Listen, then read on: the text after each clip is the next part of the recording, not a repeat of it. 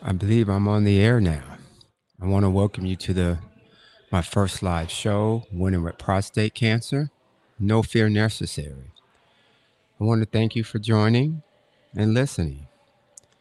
You probably hear background noise, and yes, you do. I'm sitting here in the lobby in Jackson, Mississippi, the downtown Hilton Garden Inn. This is my first stop on my journey across country.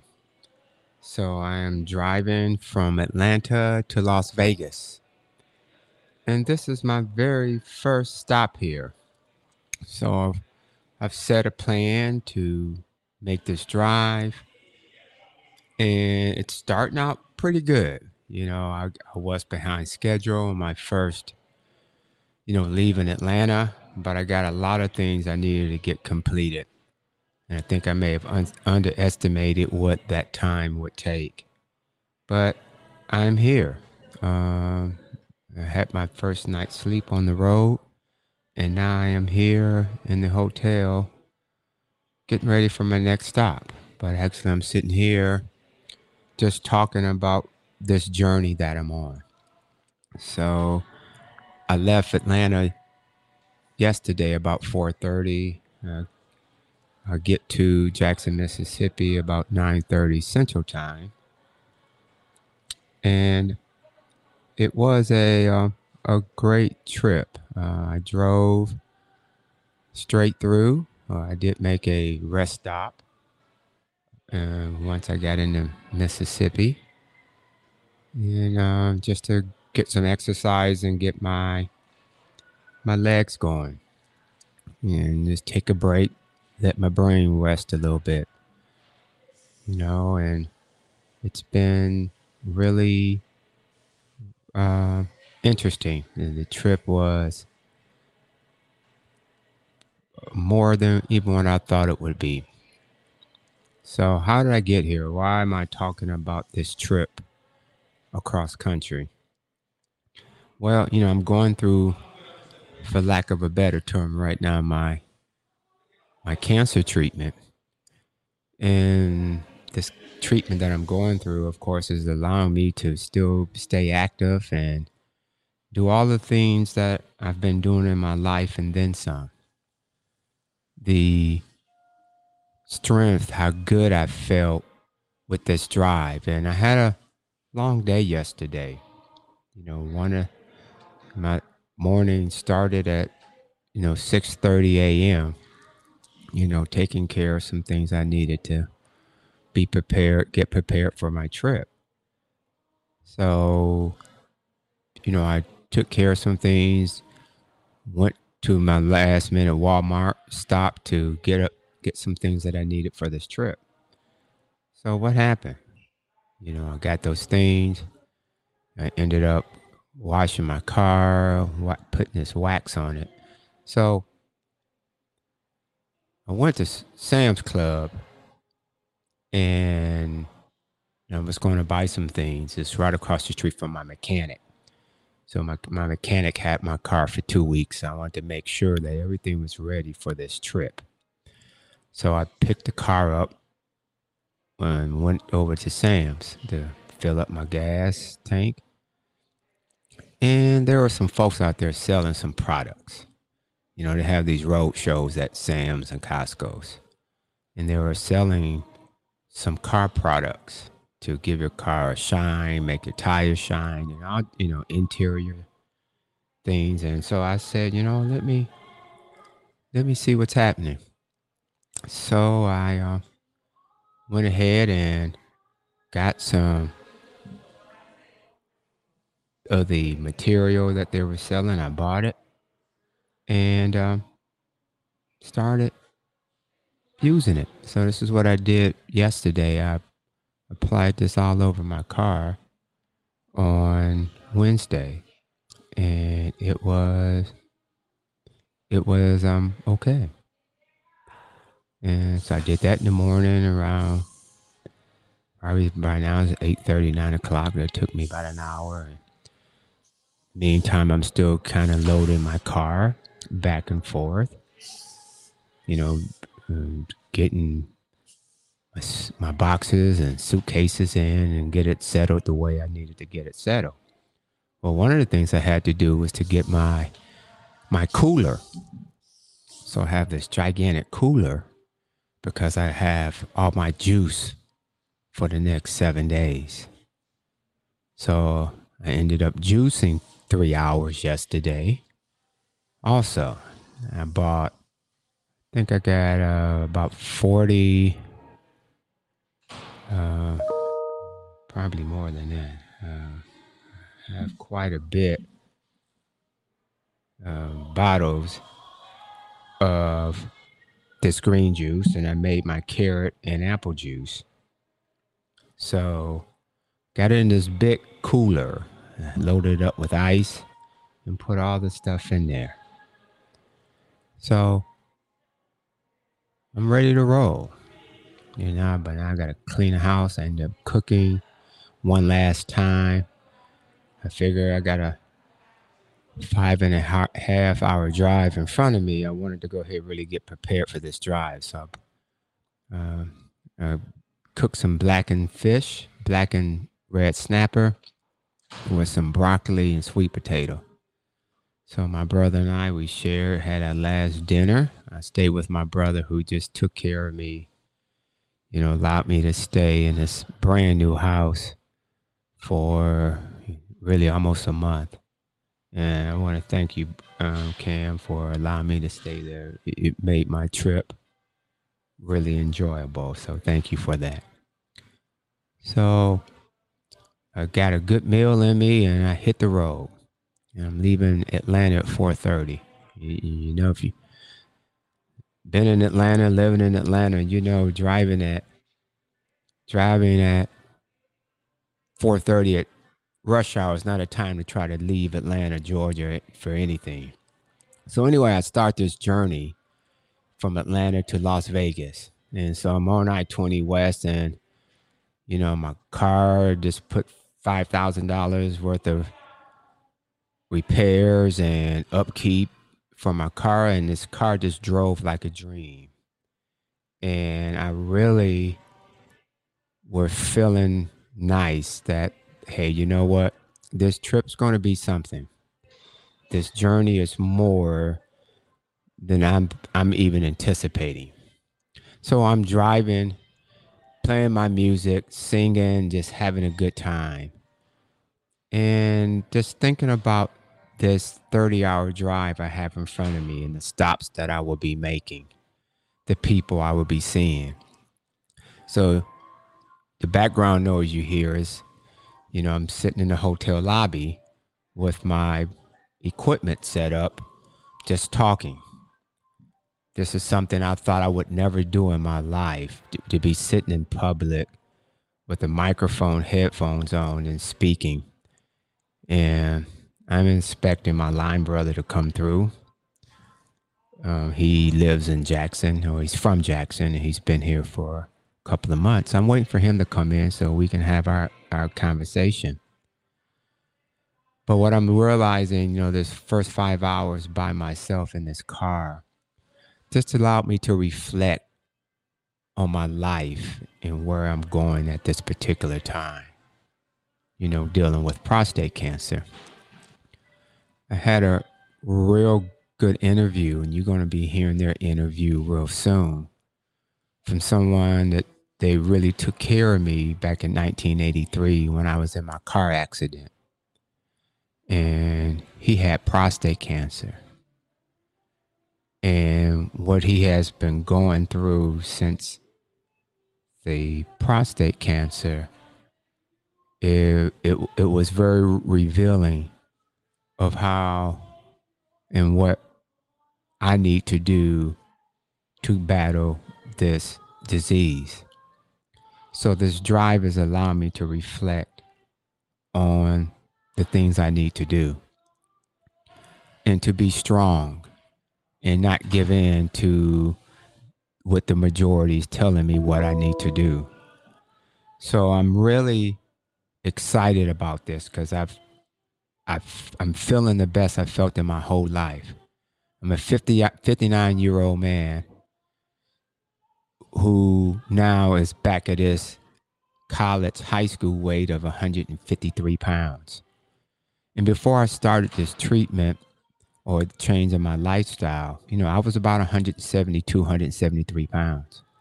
So I've lost 20 pounds. And understand, when I'm running at 170, 165, that was my competition weight. I'm a world-class masters 400 and 800 meter competitor. So I've been competing around the world the last 17 years.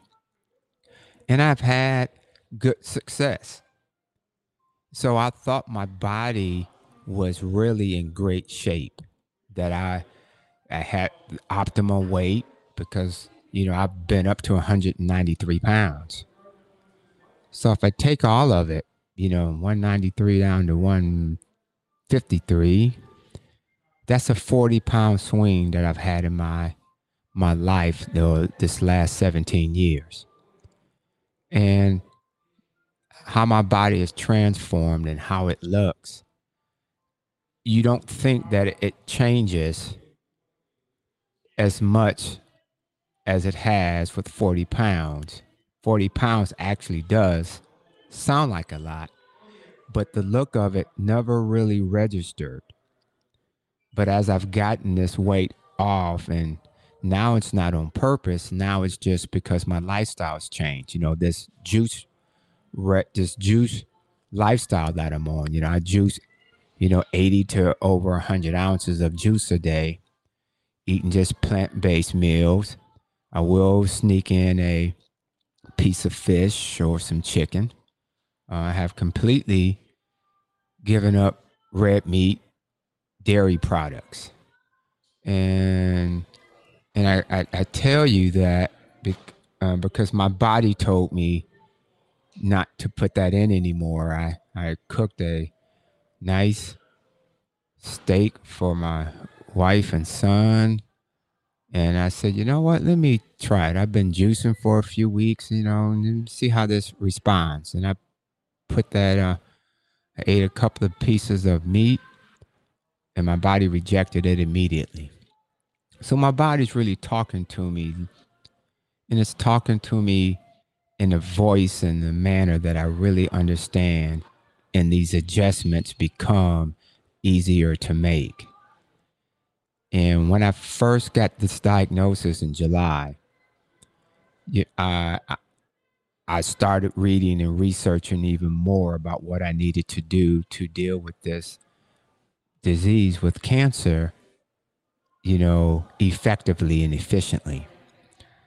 And when I started reading a lot of things, I got a little scared because I'm just thinking, man, these are a lot of things I got to change and do differently. How's this going to work? But miraculously, this transition has been pretty easy. And yeah, but again, I'm in the first 110, so it's easy right now because it's at the beginning. But I can say that a lot of the things I thought would be difficult, wanting to eat meat, wanting to eat anything other than organic meals, how would that affect me? Would I get hungry? So over these last 17 years, when I got diagnosed with high blood pressure and hypertension 17 years ago, that's when I was up in the 100 and 193 pounds. I had to lose weight and start exercising. That's how I got back into running again. And to change some of those things was a little different, because I couldn't do some of the same things that I was doing in the past. But I got through it. Got my blood pressure, my cholesterol under control. I started competing again. So that gave me some, mental good feelings about what was going on, because I've been competing my whole life. And I couldn't run for about 18 years because of my knees. And so I kind of gave up running. But miraculously, that I was able to run again. And, that kind of started because I started spinning. I was working out when I got the diagnosis. I said I got to get into the gym and start doing something. Where I knew I couldn't run because my knees were no good.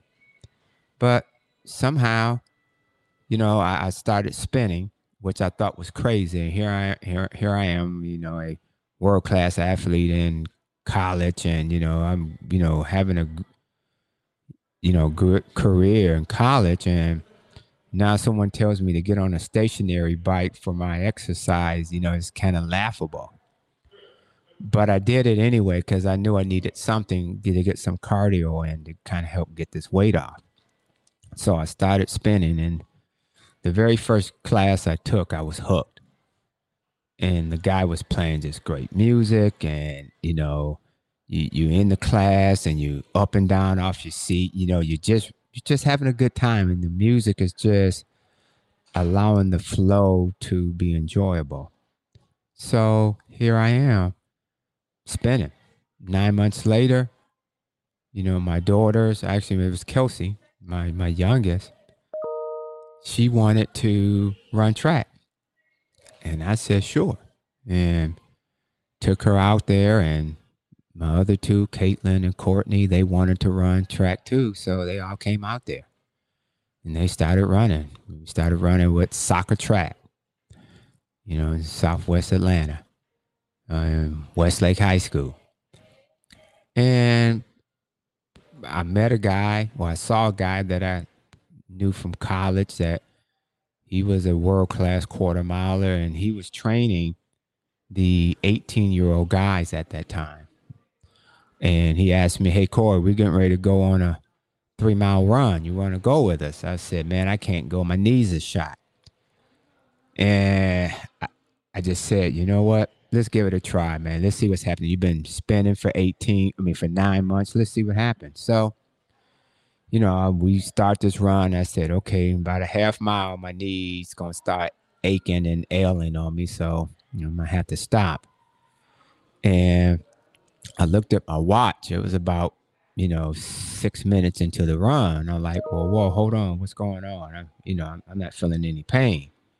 So I put a little smile on my face because the pain's not there. So I'm running, and next thing you know, I get through the 3-mile run, and I'm happy as I can be. So I'll come back the next day and repeat the same thing. So that spinning class, I believe, did some healing to my knees that allowed me to run again. So here I am. I'm training again. And Coach Cobb, which you'll hear his episode, and soon, that he came to my office and asked me and said, hey, Corey, why don't you come out and run? Angelo Taylor and Terrence Trammell are coming back, getting ready for the 2004 Olympics. Why don't you come on back and train with us? And he said, we got some unfinished business. I said, you know what? That sounds good, Coach. I'm going to come out there. So, we go over to Exchange Park in Atlanta, which is off Columbia Drive. And here I am with Olympic gold medalist Angelo Taylor, Olympic silver medalist Terrence Trammell. They're getting ready for the 2004, Athens Games. Here I am, all broke down runner, old man out here training with these guys. So in the fall, how we train, and this has been consistent from Coach Cobb, majority of his career as a coach, we're just doing base work, getting over distance in, running, putting in 30 miles a week and running hills and 800s, and so just getting our bodies in condition. And I'm out here training with Olympians. So I'm feeling real good about myself now. My knees are not hurting. So I'm like, you know what? This is going to be okay. So we're training, and, now this is October, and February rolls around. Now it's time to hit the track. Now, this is when we start doing our interval work. And again, here I am training with Olympians and running the exact same workouts. Now, the times were a little different. What Coach Cott would do, we're running 400, we running 600s. He may say, Corey, go ahead, go. I'm starting these guys 20 seconds later. And so I was kind of like the rabbit, so you got to understand, as a rabbit, you keep a certain pace, and I got to do my own thing. But I'm like, I got Angelo Taylor behind me. I'm going to try to make sure I get there before he gets there.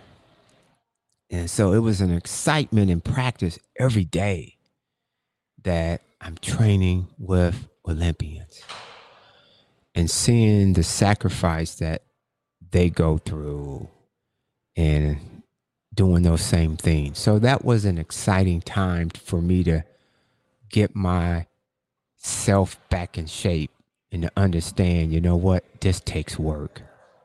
This is something you just don't do and hope it happens. You got to commit to it. You got to put the time in. So this summer goes on, and, Angelo and Terrence both made the Olympic team. I run my first Masters event in Normal, Illinois. And, and I don't know what Masters is like, but I see Sonder Nix there, who's an Olympic gold medalist. Matter of fact, I'm running the same event that he is in same age group. So now I'm get to compete again.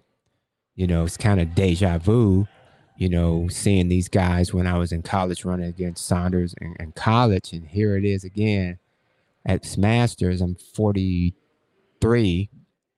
I'm 43 running my first Masters, and Sonder Nix is there again. Him and some others. And I placed, I don't know, 6 finals. I did get prelims.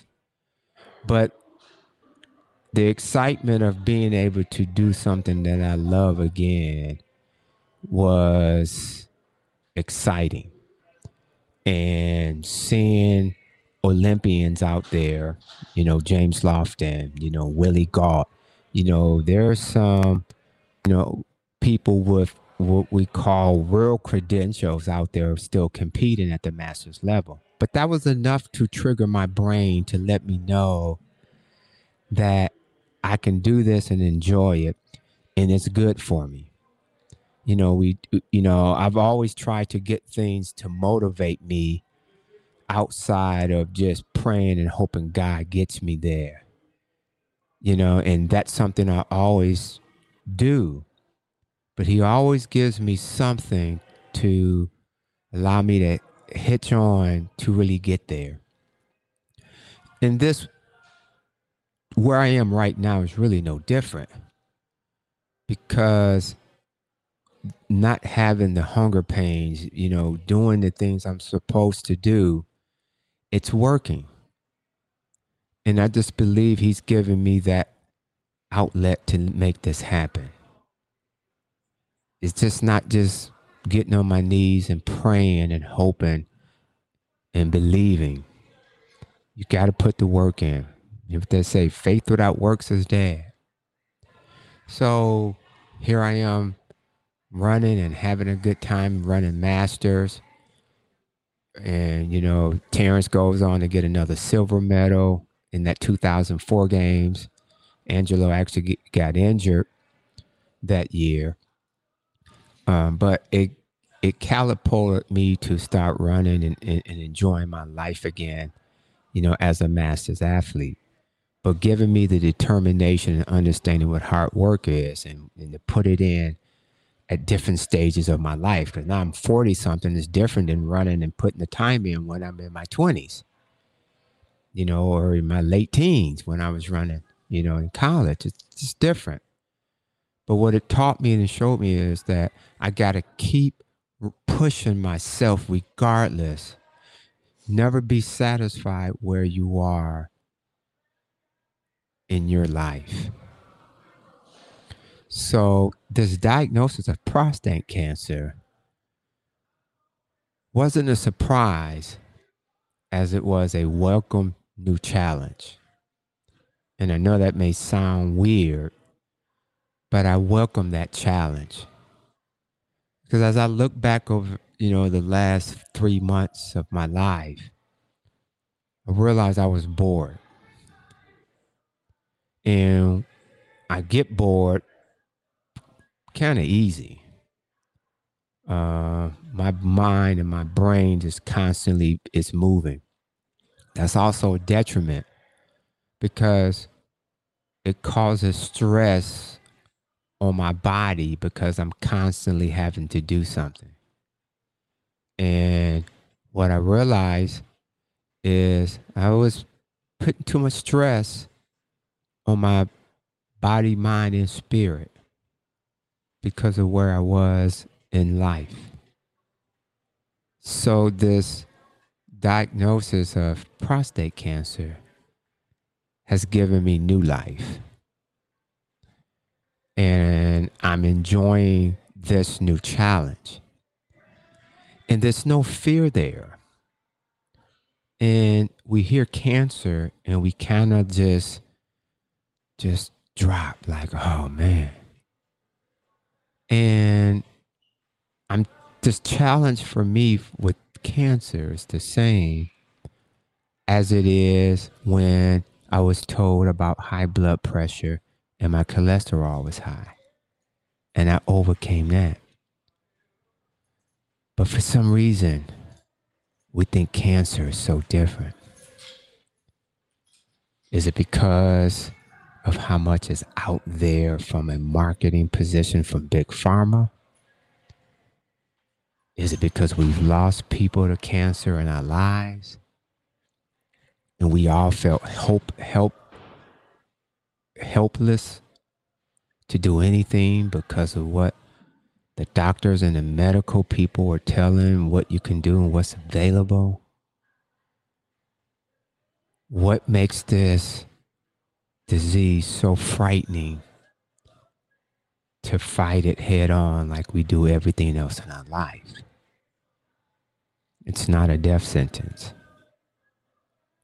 So this drive, this first leg, was very liberating for me because I felt as good as I've felt in my whole life.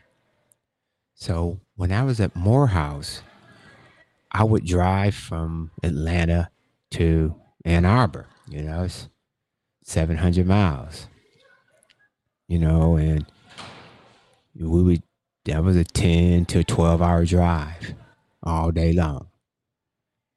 So you couldn't do that in the weekend, but, we would try to do it over Thanksgiving. We did it over Christmas. But the wear and tear on your body, even at a young age, it was taxing. And I can remember those drives. And typically it was 2 or 3 of us and we would swap off because, we had to make that drive kind of straight through because we only had a few days. We didn't have the money that we could just be flying back and forth, for these holidays or something special. So, you drive. And I grew up driving with my parents. And, my parents would drive my brothers and I really around the country, and which they did. But we would drive from Chicago to Baton Rouge to see my dad's parents and our cousins and his brothers and sisters. And that's where my dad grew up, in Baton Rouge. So back then when we drove, it was a lot of 2-lane highways. It wasn't the interstates the way we have them now. So I always remember, when we would be driving, Mom would always call AAA and get these trip books. And they would have them highlighted, mapped out your trip. And, you may have 3 different trip books for maybe 1 or 2 states, so you could have it blown up and you can kind of see a little more detail. You also had the large map that you could see the complete trip. And those skills has impacted my life even as an adult. You know, when I travel overseas, you know, we always go out what we call the people. We want to be out with the locals. So we catch public transportation, the subway, the buses. And, you know, we just pick up the maps or the books with the bus lines, and I knew how to read them from growing up as a kid, learning how to read maps with mom and dad. And driving with them on these 2-lane highways, watching them interact with the truckers. Because when you have 2-lane highways, you know, when you get behind the truck, you got to pass it at some point in time. Well, you learn how to communicate with these truckers. And I remember, you know, mom and dad would, you know, when they got behind the truck, and, you know, that's when I learned about the double yellow. And when the yellow was gone, you had the regular lines on your side. It was okay to pass, but you still would have the truckers help you because they were so high up, they can see a little further ahead. And they would flash their lights, and the truckers would flash the lights back like it's okay to go. And that's what you did. And so my dad would flash the lights. Truckers would flash his red lights on the back of his truck. We'll go around it, and then we turn the signal back on to come in. He flash, lights come back in, and then you just kind of, you know, hit your little flashers to say thank you. Well, I got to experience a little of that yesterday, you know, because driving on a highway, freeway, on long distance drive is different than driving driving on the freeway when you're driving locally in your own town. Your mind's totally different. You're thinking differently. The rules of the road are a little different because you're someplace else. You're not thinking about not blocking the left lane and getting over and stuff like that. You know, it's different. And I relate all this to my fight, you know, my lifestyle dealing with prostate cancer is, you know, I gotta do this. This is a long distance trip now. Even though I've been, you know, running and keeping myself in shape, but that was all local traffic. You know, you know, I don't worry about flashing my lights with the trucks to let them know I'm coming over. You know, even though these interstates have 3 or 6 lanes and all that stuff, you know, but how do you get around it? How do you get through it? You know, and I got that feeling of being back in the 60s and the 70s driving with my parents. Because, you know, when there's a few cars out there and, you know, you're driving 80 to 90 miles an hour, you know, you want to make sure you're safe. And when you want to pass a truck, that it's clear, even though it's not the 2-lane highways, because there's still other cars there that may not quite be traveling the same way you're traveling. So they drive a little different. They get in the left lane and maybe not pass and slow down and just like driving like it's a Sunday drive. But in reality, you on a long distance trip. They may be on a short distance trip. So as I go through this diagnosis and treatment that I'm doing, I have to understand everybody's on a different trip. And how we approach it may be different, and how we understand it and how we deal with it may be different. But I was able to kind of reflect on that this first leg of the trip and just really enjoy it. Now, what happened, I ended up driving probably the majority of this leg in the dark, which I said I'm not going to do any night driving. But I had to leave yesterday to get this thing started, and I had to get some things done. So I didn't get to see as much as I wanted to. Fortunately, I've driven this route before, but I want to see it again for myself. So I'm going to make sure from this point on that every leg is in the day. No leg is over 5 hours long. Actually, most of them are in the 3 to 4 hour range. That's all I want to do. I don't want to give all my body away on this trip.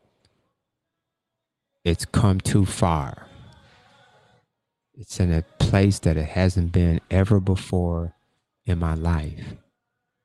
And I don't want to give it away. I want to maintain it, keep it even better to fight this cancer. But I also want to see the world. I want to see the United States again. I want to see the country.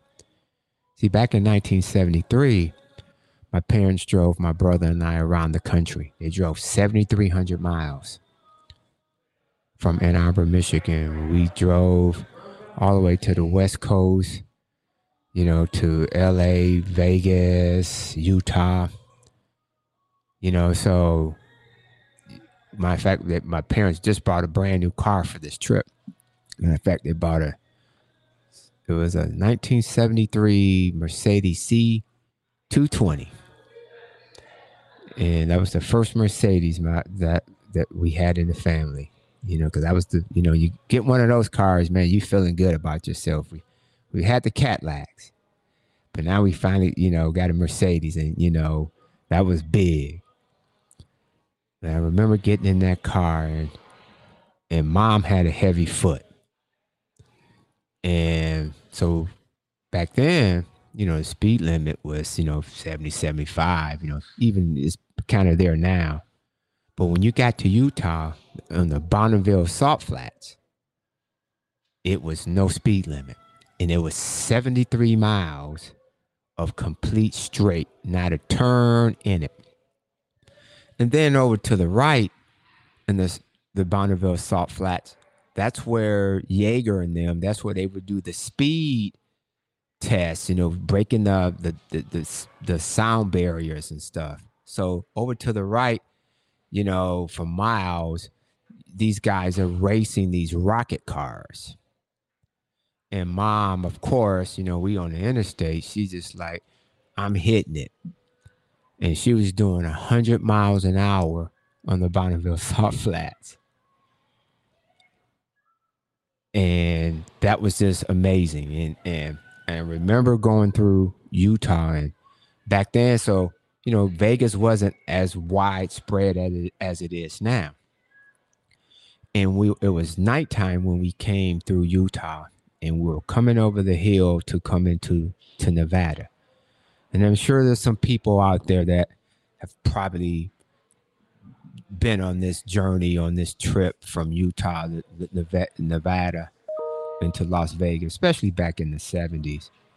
But when you came over the hill from pitch black, and you come over the hill, you just see these lights. And it's Las Vegas. It's the Strip. And it's like, wow. I fell in love with Las Vegas back then. So I'm 12 years old. Circus had just opened. Mom wanted to go to Circus. So we go to Circus. And it's a circus in the middle of the casino. It's like you at Wingling Bailey Brothers. And it was just the most amazing thing to me. So we go through, get to LA, then we slide up to San Francisco, hit some things up in Washington, Oregon, and then we start cutting back the other way.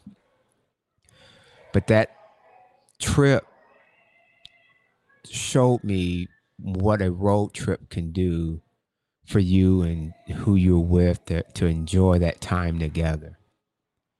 So this trip for me is reflecting on that time with my family. I lost both my parents last year.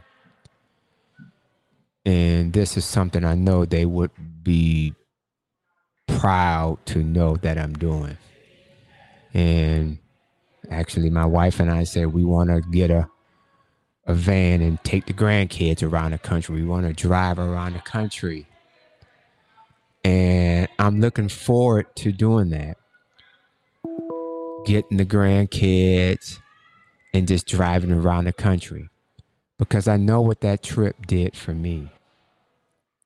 So understanding that and understanding that this journey I'm on with prostate cancer is no different. Cancer is not scaring me. That word is not scaring me to stop living. And there's some new episodes that I will be airing, probably doing this journey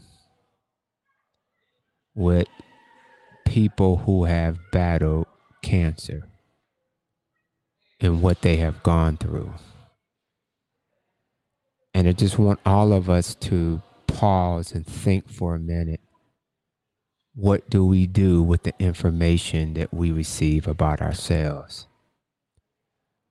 And I know a lot of us out there are believers and we say we have faith. But up to what point? And this has been an eye-opener for me. And a lot of it is coming from the people I've been talking to, the people who have been through cancer, where they are, what I thought about it when I heard my diagnosis. It's a different perspective. You know, there's a term that said, hey, you never know until you walk in somebody else's shoes. And I've always believed that. But until I've gotten into deeper things in life, different events in my life, has that reigned so true. We think we know, we think we understand it, and we can to a point. But can we really feel it and understand it until you walk through it? I've mentioned this before, you know, I know athletes, you know, get frustrated hearing these experts who never played, who never even made a varsity high school team, now become experts about particular sports. You can't until you go through it sometimes. You can still help and assist, but some things it may be hard to grasp. And not that you can't be great and do things because you hadn't experienced it. You may have studied it, but you've gone through some things to get an understanding. So my whole life, my 59 years, and I'm saying prior to my diagnosis, July 14th, 2020, all those years, all those experiences has me ready for this fight. And I'm looking forward to it. It is a challenge that I thought I would never be happy to welcome. But it has awakened me again to move forward and to enjoy these last years that I have on this earth and to make an impact. So I want to thank you for listening. And I'm going to be doing this probably every day at every stop that I make. I'm hoping to get some callers to call in. I want to hear from people. I posted the number. I'm going to give it out. 404-557-2264. Please give me a call. I need to hear from you. What I've learned is I get strength from other people, whether they've been through it or not. But somehow there's some experiences that we go through that we still can help. And I'm going to continue to talk and do what I do because it helps me, and I'm being told it helps others. And it's a great feeling to know that it's doing something. So I want to say thank you for tuning in, paying attention for a minute. If you just tuned in and you're clicking right off, say, what is this? It's okay. But I believe that something is happening in my life that has never happened before. And I just want to enjoy it. I want to share it because it's important to me of how it makes me feel to know what's going on.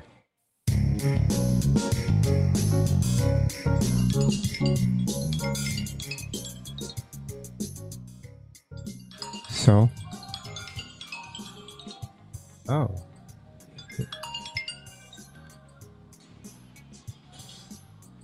Ben, hello.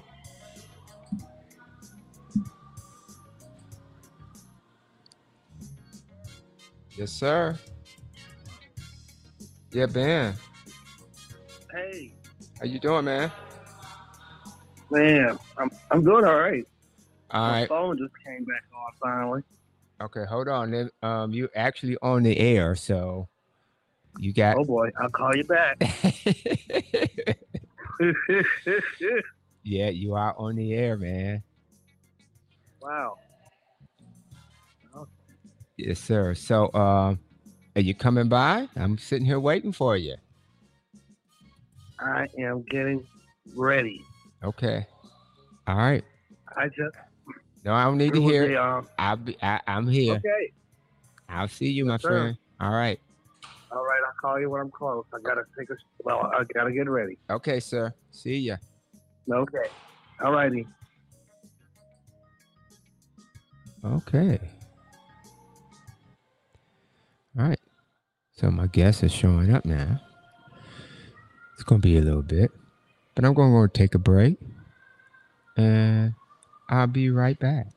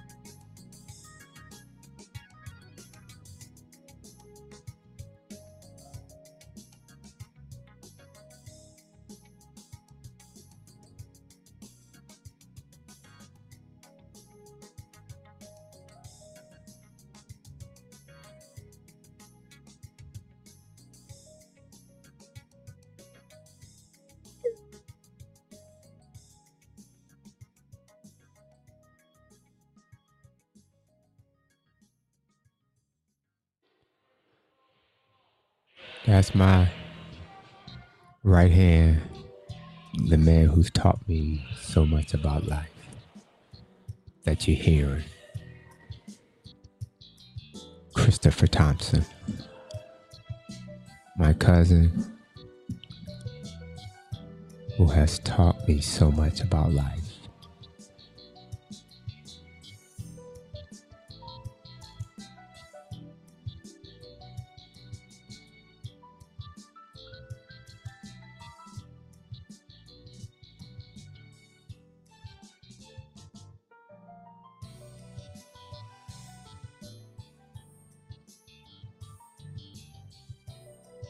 We'll be coming back from this break in a few minutes. I want to thank you for tuning in. I hope you enjoyed the first segment. And I hope you stay with me on this journey. I will be coming on live every day at my location, my stopping points. I'm driving no more than 5 hours a day, all daylight from this point on. I want to enjoy this trip. I want to see the country. I want to see if I remember it as I did when I was 12, when mom and dad drove us around the country. I want to see what I remember. I want to feel it like I felt it back in 73. But this time I know my healing is going on.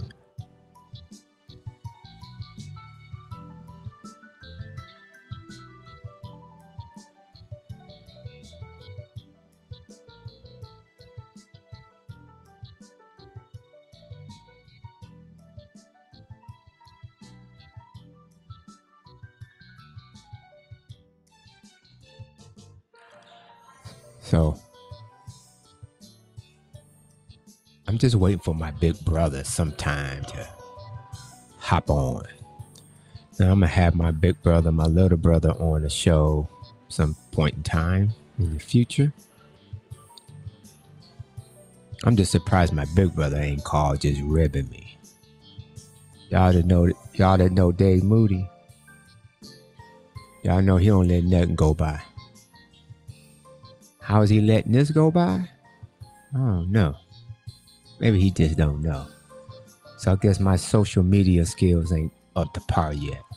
I don't know how to get this stuff out there to let people know that I'm out here doing this. Because no one's believe I'm doing this.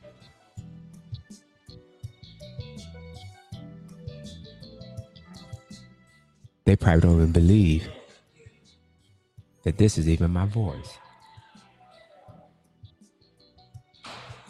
This ain't Corey. Corey can't do this. This is a kid that failed speech class till he was in the 4th grade. F. English. Not too good. That's why I got drawn to math. Math, I didn't have to talk. I can just do my own thing, let my brain work. Figure it out. It was objective. Either I got the answer or I didn't. No in between. Here I am, in the middle of a hotel lobby, equipment set up, speaking to whoever will listen. Ain't no way. You may say, man, you 59 years old now, you shouldn't be afraid of it. Well, our fears stay with us. You know, they don't go nowhere. We may overcome them, but what we experience in our lives sometimes is hard to leave us.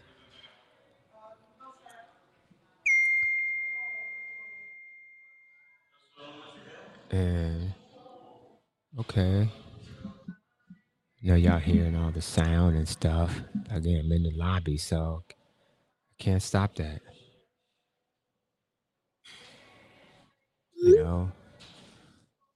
But I want to thank you for tuning in and following me on this journey that I'm on across the country from Atlanta to Las Vegas. I'm at my first stop, which is Jackson, Mississippi. And I'm actually going to be going to Shreveport later this afternoon. I'm going to see my aunt. It's my dad's last living sibling. So I'm going to go spend a day or so with her and my cousins, Buttons and Rosetta. And she actually just lost my uncle. Her dad just lost 2 weeks ago. He passed. So this trip is,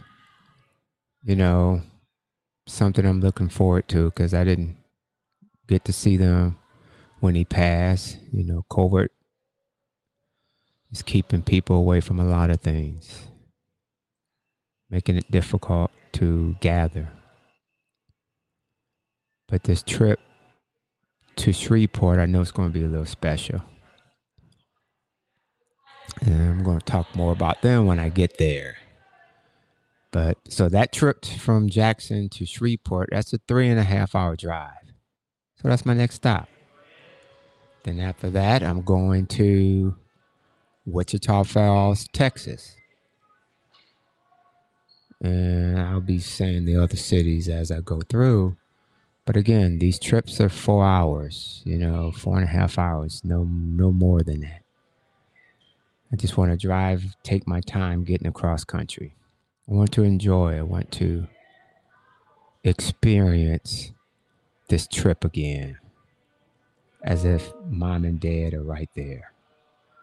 So, but this is my journey to help me fight this prostate cancer. And I know I'm getting strength from this trip. I got strength from this first leg. And I'm looking forward to it. So how did I get here? What got me sitting at a table to speak like this in a lobby? What diagnosis of prostate cancer? So I got to get over my fears. I'm very scared of birds. Those that know me, they know get away when the birds are around because I will run you over. I will get out the way. Speaking is something that I've been very fearful of. There are so many words I just can't say. I don't know how to pronounce it. My tongue gets tied. So when I'm speaking, I'm trying to think a couple of sentences or paragraphs ahead to say, okay, what words can I use, saying this? But I'm getting there. So what really prevents us from living with the diagnosis of cancer? And I was talking to someone earlier today, and they're a cancer survivor also. And we were talking and we said, do we want to be alive or do we want to live? Because there's a difference of living and being alive. And some of the guests you're going to be hearing from real soon going to tell you their take on being alive as opposed to living and how it has affected their lives. And I think the fear of cancer has us worrying about being alive but not living. And there's a difference between the two. And I want to do this living, not being alive. So that's why this drive across the country is important to me, because I want to live. And I want to show that I could do this and that others can do this also. you can live with cancer.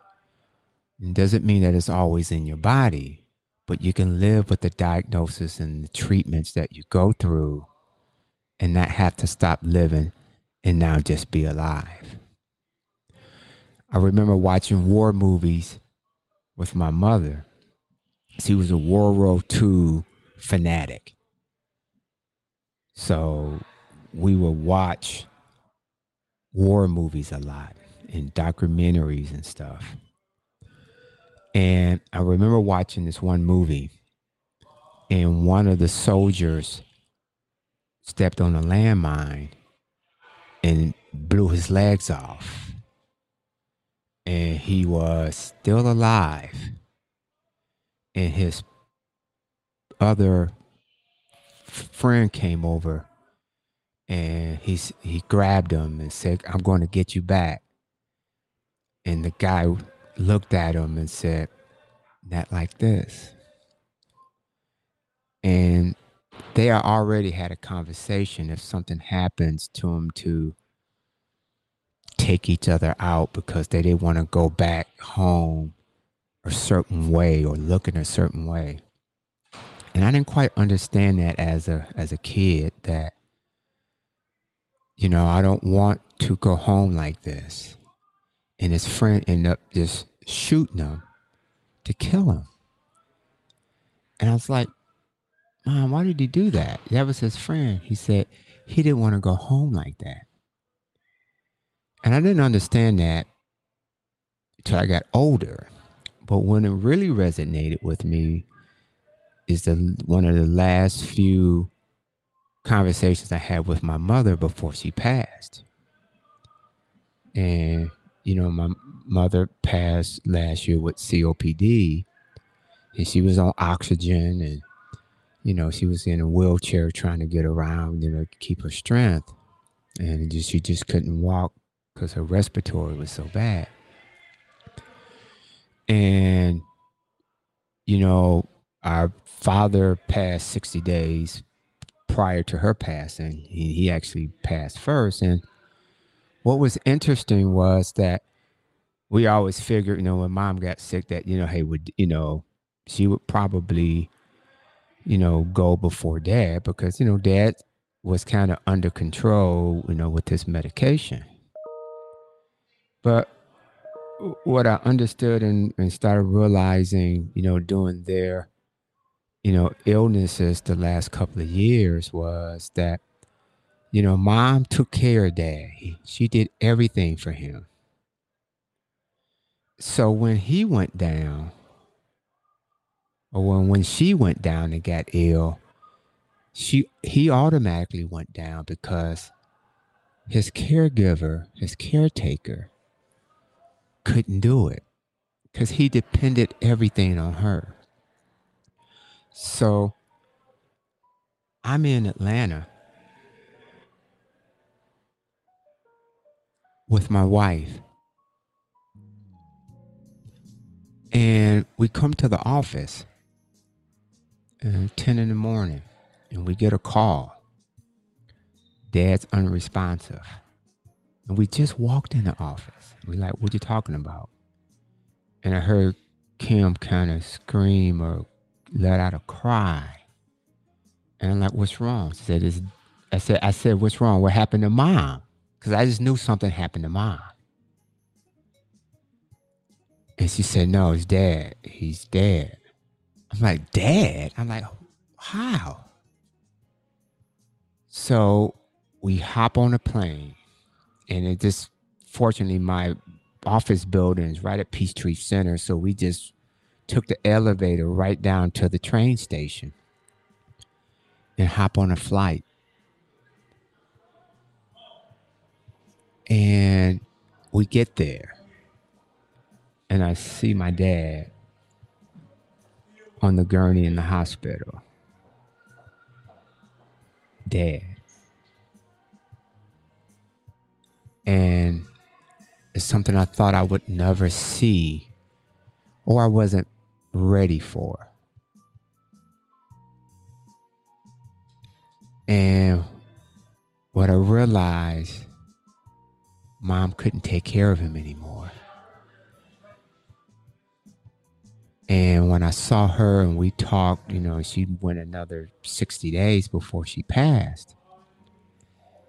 She just said, Corey, this ain't me. And I remember saying, Mom, it's okay. I understand. And I understand because us watching those movies as a young kid, that our lives are what we want them to be. But what we want them to be, we have to work for. We have to understand who we are individually. And I understand who she was. So when she said, I can't do this, not that the fight was hard per se, but felt there was no options to get well. And she said, I just can't do it. And she passed. The good thing was that I got to spend 17 years of my adult life with my parents again. See, when I left at the age of 18 to go to the Morehouse to Atlanta, see, I never came back home again. So I never got to have that adult relationship. Yeah, we saw each other on holidays and things like that. But getting to move to Las Vegas in 2003, have them see their grandkids grow up. They were, my girls at that time were in junior high. But got to see them, and I got to spend an adult time with them. Was great. And even more when I met my wife now, Kim, we were able to travel with them. Go to Paris, just travel with them and spend time. As an adult, there's nothing like it. So I was okay because I got 17 years again of a beautiful relationship. So I understood that.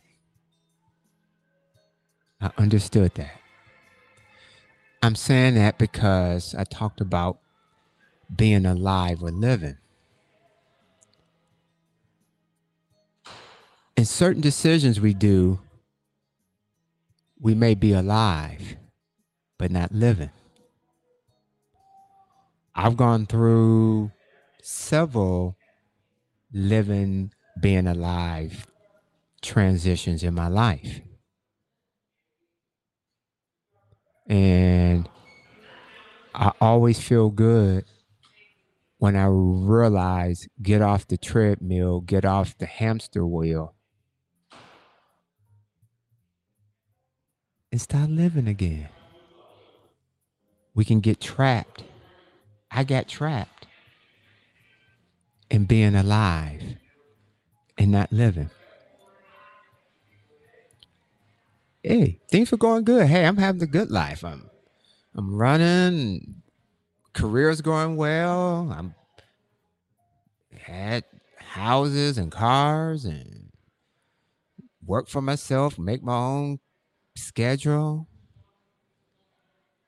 And it looks like it's a great life. And it's not a bad life. It's been a great life. But what I realized, I'm just kind of living. Wasn't alive anymore. So this diagnosis woke me up again. Hey, it's fun. I've had some great accomplishments in my life. I've experienced a lot in my life. I always remember hearing people say, People with money, just because they have money, don't always mean they're happy. And we always say, "Man, give it to me. I can be happy." It's not that I got a bunch of money, but their parents can be, man. Everything got to be great, and it has been great. It really has been. But I realize I haven't always been living. And what I can say is the times that those recognitions come and play in my life, it's typically after a quote unquote tragedy or something bad happening. And then you realize you got to work. You got to make moves. You got to do stuff. Can't just sit. Got to make things happen in life. That's what I found out. Hey, I can do this. It's okay. Yes, around the corner. You can do this. You can fix this. There's always when my back's against the wall. Can I escape out of this? Can I make this happen? What can I make good out of this? And then after that happens, we get back on the hamster wheel. That's what I did. And what I know is I want to live the rest of my life. And whoever's in my life, when you see me back to just being alive again and not living, shake me up. Let me know, Corey, you just living again. So this journey that I'm on, this trip, I'm so looking forward to it. And I remember when I said I was going to do it, I was a little like, oh man, that's a long drive, man. How you going to do it? But as life started happening, I started living, the doors and things were opening that, hey, this is going to be a great trip. I remember when I first got my car out of the shop after my mechanic in Atlanta had been working on it. I got a chance to drive it to Columbus, Georgia to see my line brother. So that's it's about an hour, 45-minute drive. I spoke a little earlier about traveling and, when you're traveling locally and when you're traveling long distance, your experience and your mind on the freeway is a little different. So this Columbus drive allowed me to kind of feel like I'm on a real road trip. It's not just getting, to another store and that's the way you go. This was a road trip that you got to focus and understand the rules of the road. And that car just rode like a dream. And I apologize for the background noise, but I am in a lobby. And I hope you can hear me clear. But that thing just rode like a dream. And I got excited about this road trip. And I knew I still had another, 10 days to get everything together. So you got to understand what happened. Let me take you back a little bit. So COVID hit in the middle of March.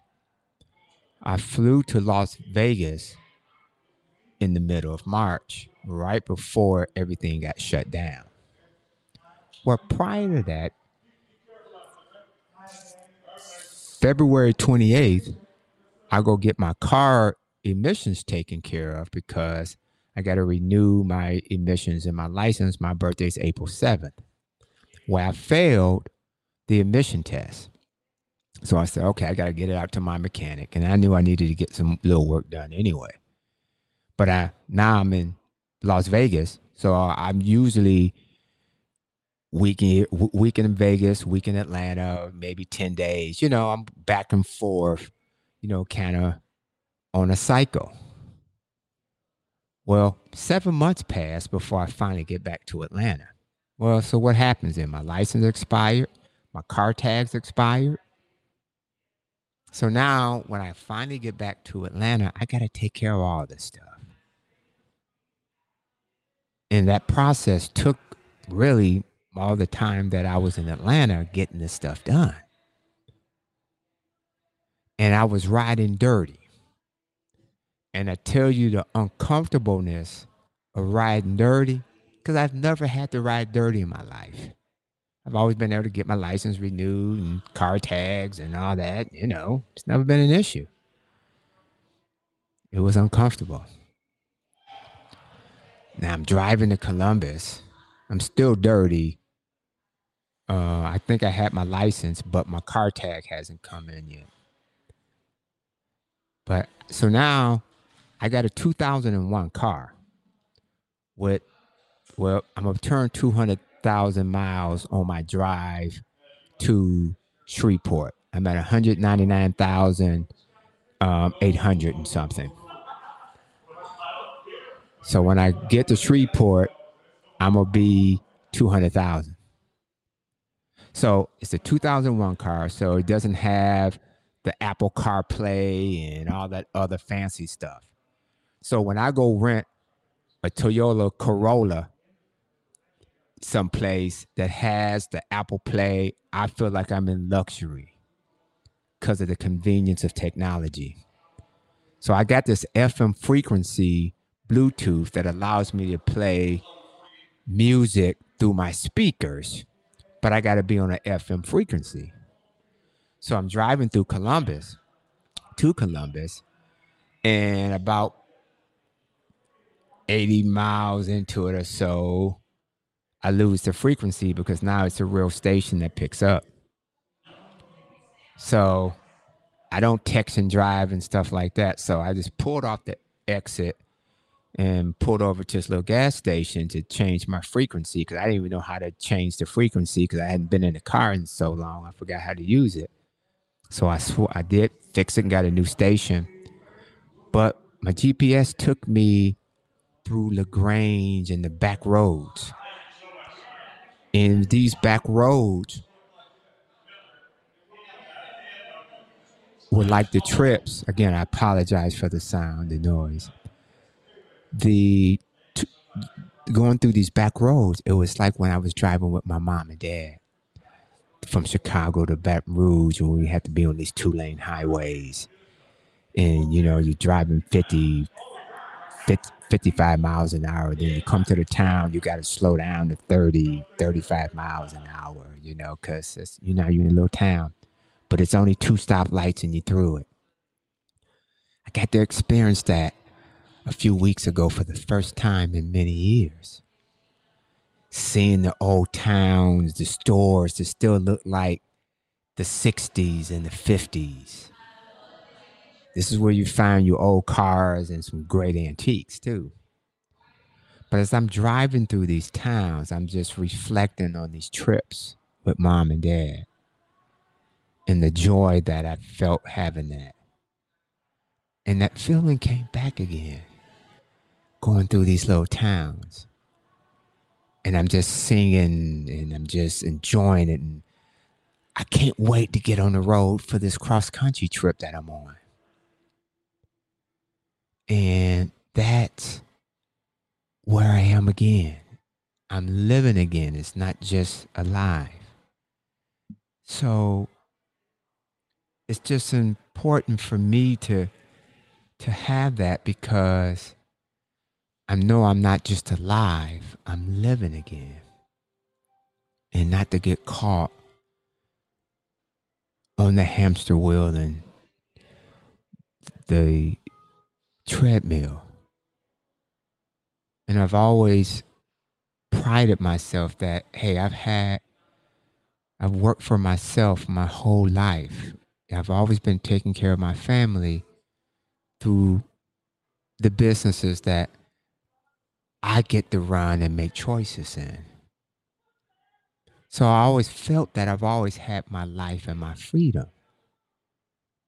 But sometimes we can even become a slave and on the treadmill and hamster wheel, even in our own businesses, our own families and stuff, that we can just get on these treadmills.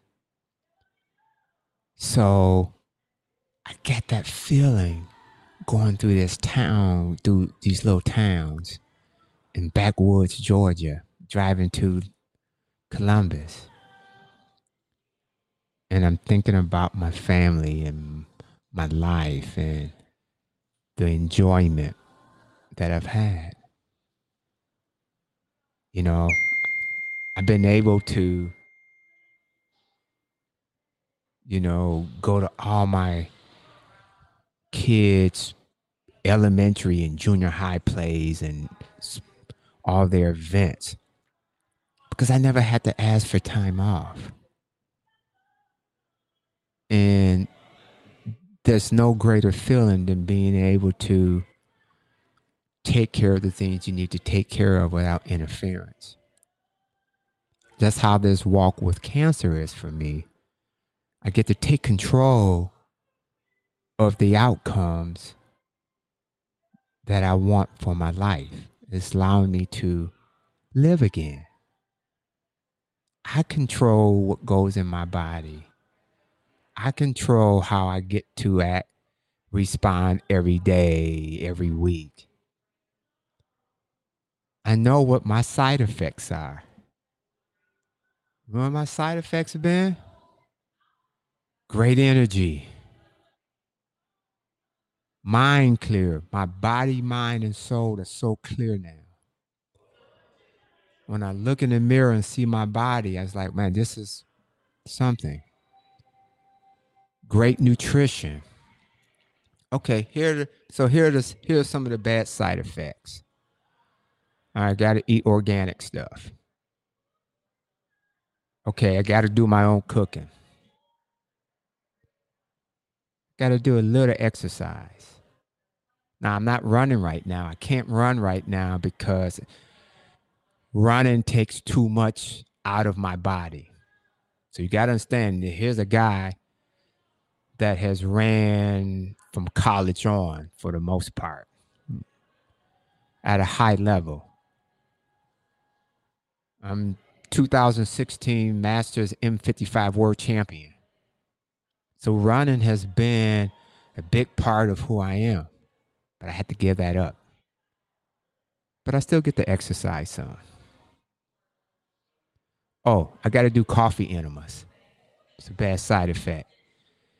Except you feel so good when you're finished. Your mind, your body is clear. You feel light, like you're floating on clouds. So that's the side effects. Those are the side effects. Got to clean up that mess, so to speak. Okay. I can deal with those. I'm choosing to deal with those. Those are the choices that I'm making.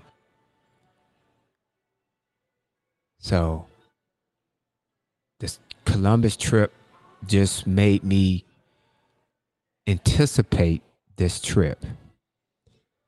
What I didn't know, I would be sitting in the lobby of a hotel with my podcast equipment set up, speaking, first of all, doing it here, but doing it live. I don't know what was making me do it live.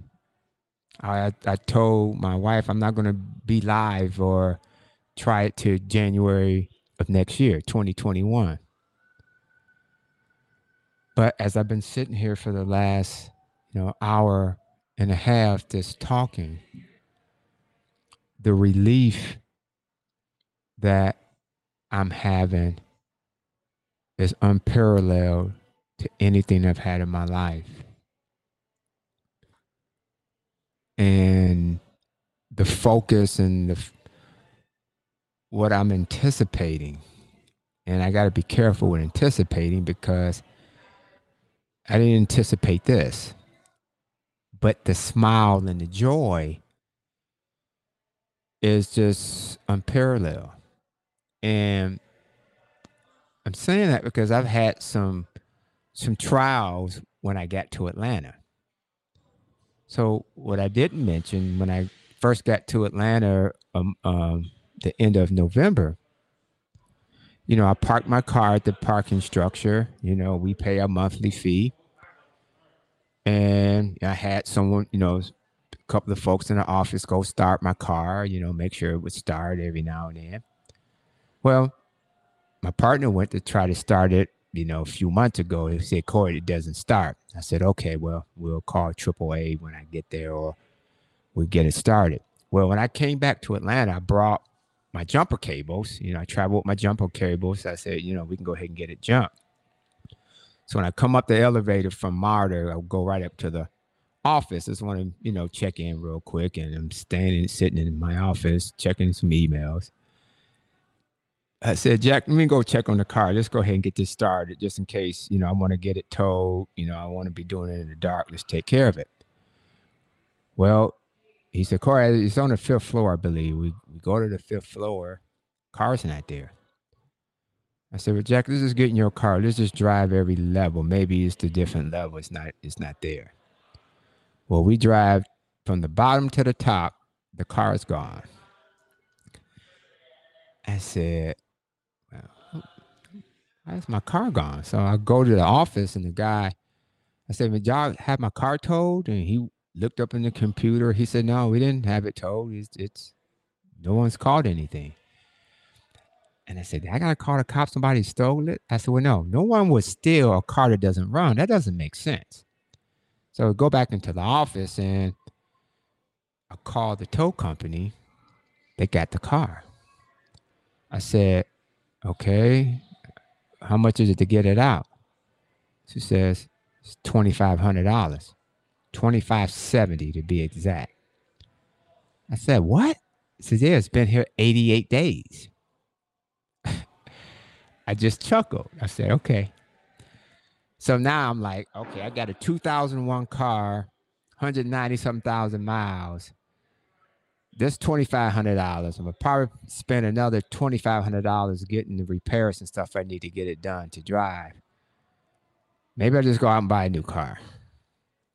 Well, I'm really thinking that, Kim's going to say, okay, yeah, go and get a new car. It'll make sense.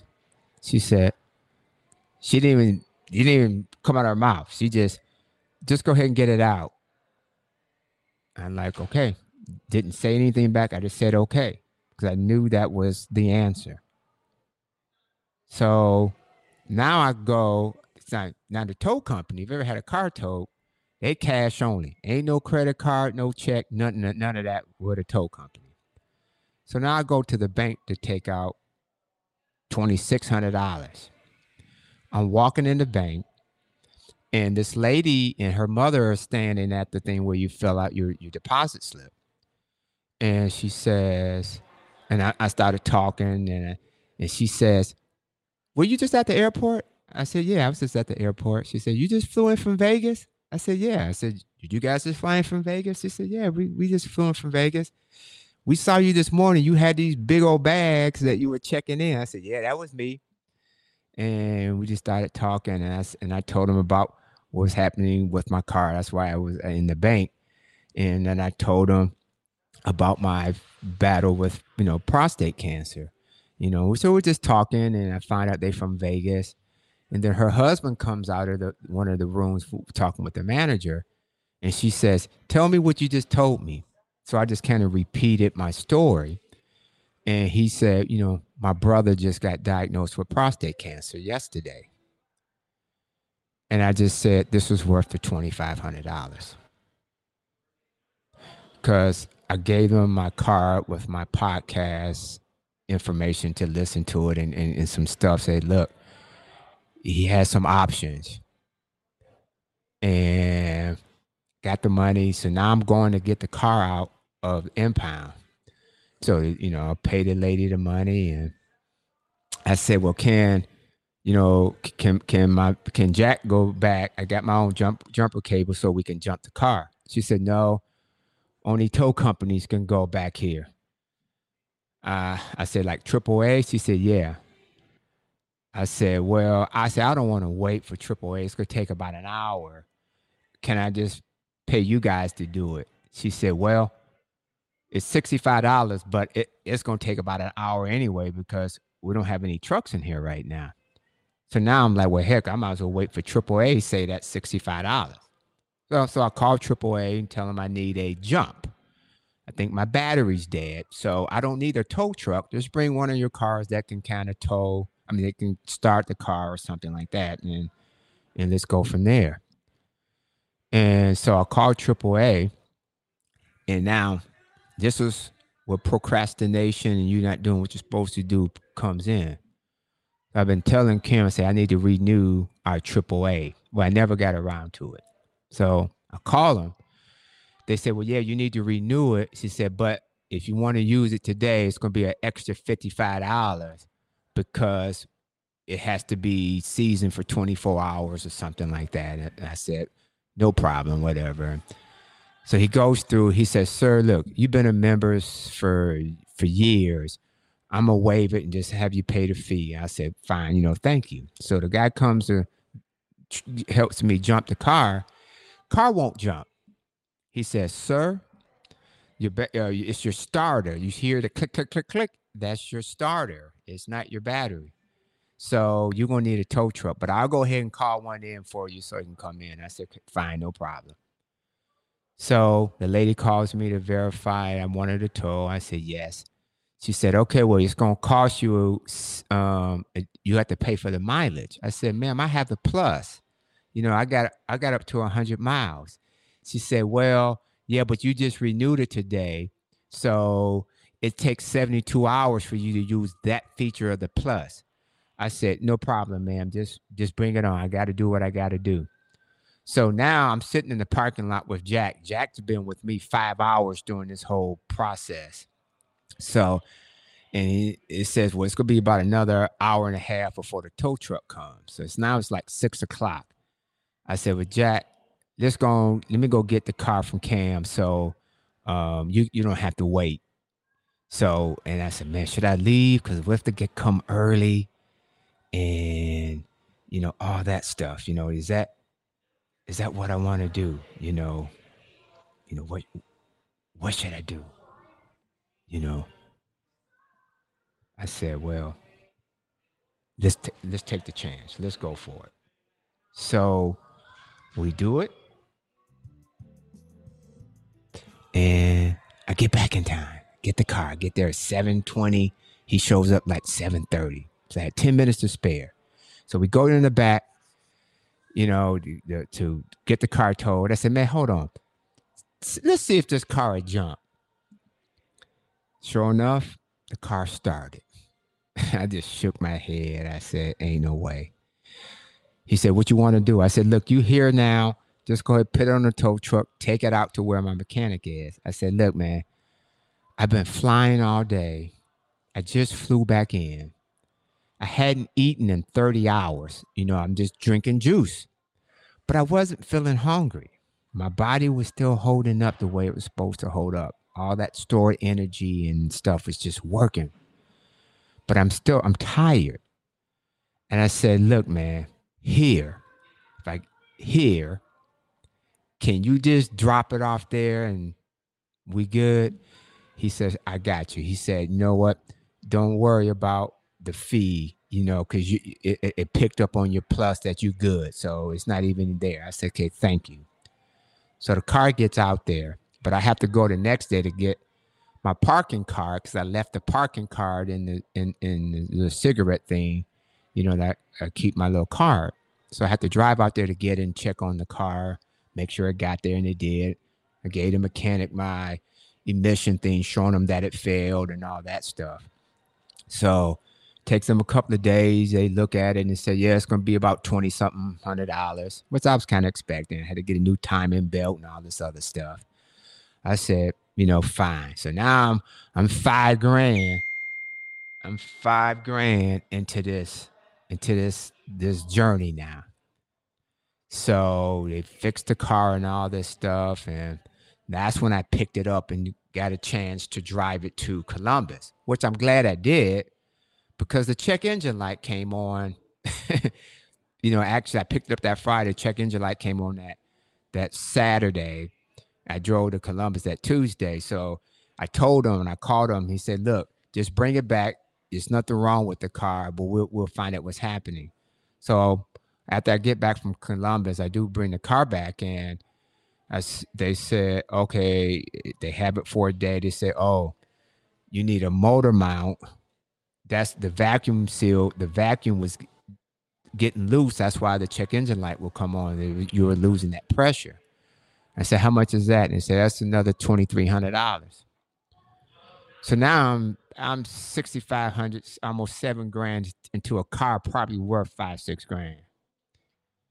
But I'm happy. I'm okay. It's just, I said, it don't bother me because I already driven it to Columbus. So I knew it was working. And that's how I feel about this, that, I've been juicing, I've been working out. I know how my body feels. I know I'm getting healed. It ain't perfect yet, but I know I'm being healed. I'm looking at it. I'm seeing how my body's performing. This leg here got me here. I was alert. I was bright. And I did so many other things before I took a 5-hour drive. I'm like, man, where did all this energy and stuff come from? So now I take the car back. Now they really fine tune it. So I'm, almost $7,000 into the car. I said, and I told the guy, I said, well, first of all, I didn't have my emissions. I got to back up for a minute. So I needed still to get my emission ticket. I got my driver's license. It finally came in the mail, but I still hadn't got my emission yet because I hadn't passed admission, and I couldn't with that check engine light. And that's what I was going to do actually that next day. And he said, well, we can do the admission ourselves. I said, why didn't you do it the first time? Because see, before they never did admissions. They never did admissions, but now they do. I said, I gave the guy my admission failure ticket. So, as a matter of fact, you got, here it is. It's not in the glove compartment. You guys put it back in here. So I talked to the owner. I said, look, the car drives like a dream. I said, but I'm a little disappointed, but not mad. But I want you to understand something. Somebody should have noticed that my car tag was expired. Even though I've already given them the admissions, knowing that they needed it. I said, I went to one of these, quick lube places. When I wasn't even expired. I'm 60 days out. They asking me, do they want to give me, do they want me to do a admission? And I think once I said, yeah, go ahead and do it. That way it's out the way. I said, if you're doing admissions and you're doing all this work, always have your guys look at the license plates to see if they're within that 60 days, because you can get your admission done 60 days within the time frame that it's expired. I say that's revenue that you let walk out the door just by not having your guys pay attention. I said the other thing is we've been talking about this for 2 weeks, that I am driving across country. I need everything to be tight. So I'm just disappointed that no one picked us up. But you guys do great work. I'm only saying this that I want you to go to that next level in your business, not to have things like this walk through. Nobody did anything wrong, but there is a flaw in this process in the system that even if they did not receive my failure from my admission, someone should always be looking at the license plates to see when those things are expiring. And if they're within the time frame, you guys can do it for the next year, offer it to your customers. And we talked about that, and we talked about some other things, and he ended up really thanking me because he wants to go to the next level. And me talking about my diagnosis, I feel the same thing, that this talking helps all of us get through what we need to get through. We can take it to the shop, and sometimes we get it back. It's not completely fixed. I can do these treatments, and sometimes it's not quite done yet. So all this is tying into this journey that I'm on. And that's why none of it upset me, because I know this is the journey. So now I get the car. Now, while I'm picking the car up, I'm actually doing my car tags right there in the shop, waiting for him to finish it up. Now, meanwhile, I'm sitting in this shop. He comes out with his motor in his hand and say, oh, the other thing was, I said, look, the last couple of times I picked my car up, I've had no window washer fluid in my car.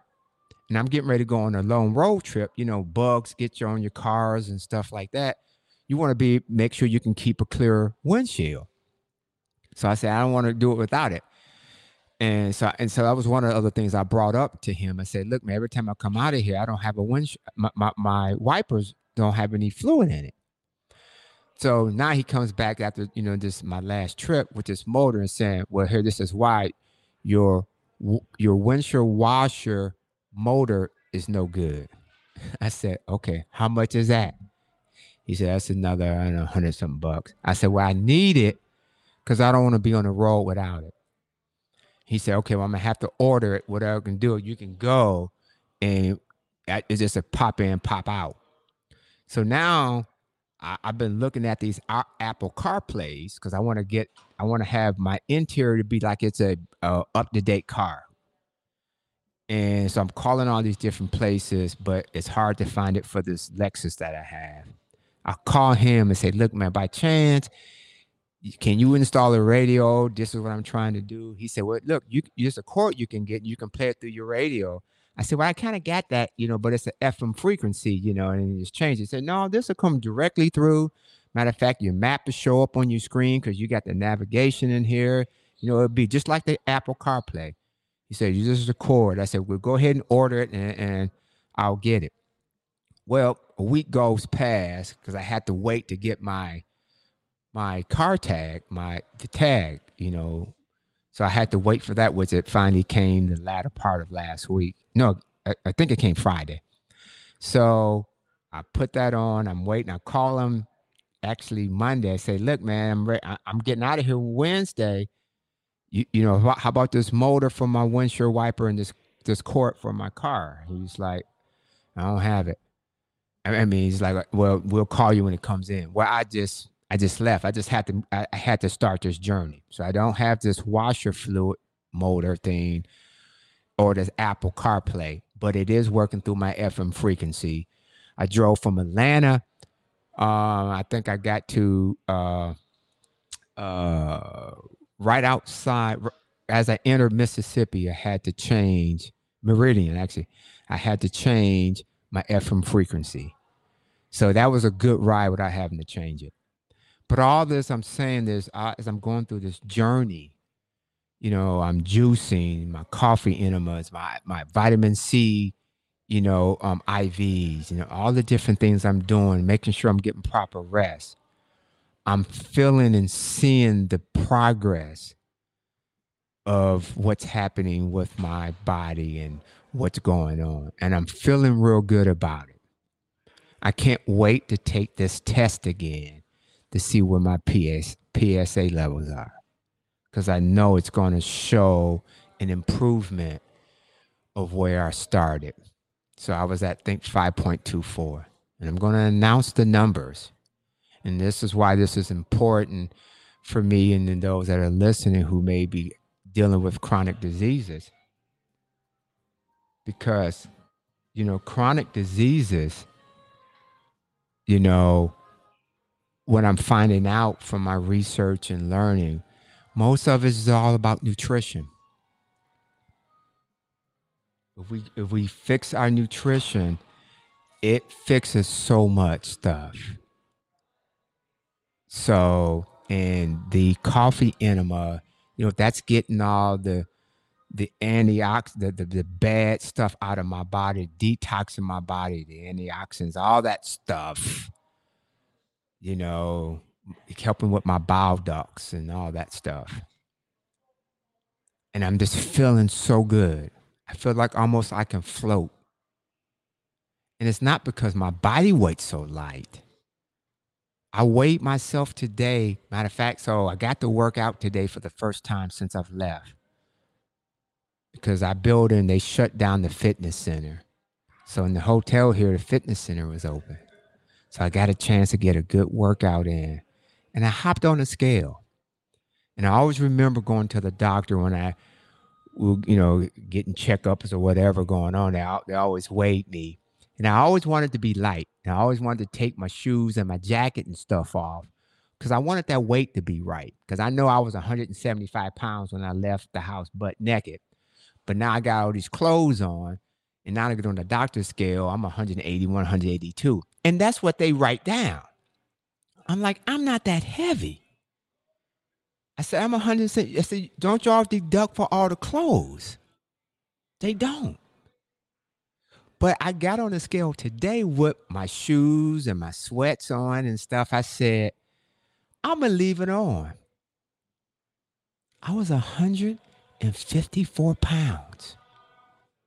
I'm probably 151, 152 at most. So now taking the scale, getting on the scale with my clothes on, don't bother me no more, even though it's still inflated. But I'm out of weight I'm supposed to be. So understand, for the last 17 years, people have been telling me how great I look and all this stuff. And I've been overweight at 170 pounds. And I thought I looked good too. I really did. I said I look good. I'm 170 pounds. I'm down from 193, when I was really bloated. And I look good. I'm competing. I'm winning races. When I'm racing, I'll fast to, 100 and, something pound, 160 pounds. I'll get that weight off. And I get down to 165. And when I get to the race, I may get 161. But I saw what I looked like and how I felt. Didn't quite feel that good. Now I'm even 10 pounds lighter than that. And I really feel good. So even at that 165, 170, when I'm being told I look good and all that, and I look in the mirror like, yeah, this ain't bad. But losing that last 20 pounds to get back to where I was in high school, it's a totally different ball game. As I've been lying to myself, or I'm letting others influence what I think is okay. And what are we going to let people influence us to do about our health, about our life? Is it always about being accepted? I want to be understood. I don't need to be accepted. And I'll be willing to talk to anybody about anything that we have opposite ends of an opinion on. Just explain it to me so we can understand it together. But what I'm understanding is only yourself gonna get us to understand what we need to do with our lives. And God helps me through that process. Not because he's a genie in a bottle and I just rub him and I get all these things, all these nice things happen. No, I got to put the work in. I got to do it. Faith without works is dead. And faith and fear don't match. I can't be afraid and say I got faith. And I remember sitting in that doctor's office with my wife, Kim. And even before that, I said, Kim, I got it. And she said, how do you know? I said, because this is part of the journey. And when we got in that doctor's office, and he came in, shut the door, and went through his script, And he said, I have prostate cancer. I looked at her and I winked and smiled. And he went through his spiel. I let him just do his script. Because now he's a salesman. Now he got to get me to do one of those 3 treatments. So he goes through it. And I didn't say anything. He said, you probably ain't going to do none of them. And I hadn't said anything. He said, well, if you don't do any of them, I can't do active surveillance, which means, monitor what's going on. And I just said, it don't even matter. Because I already know I'm going to get healed. I had already been researching what I need to do. Because, this was probably 4 weeks already.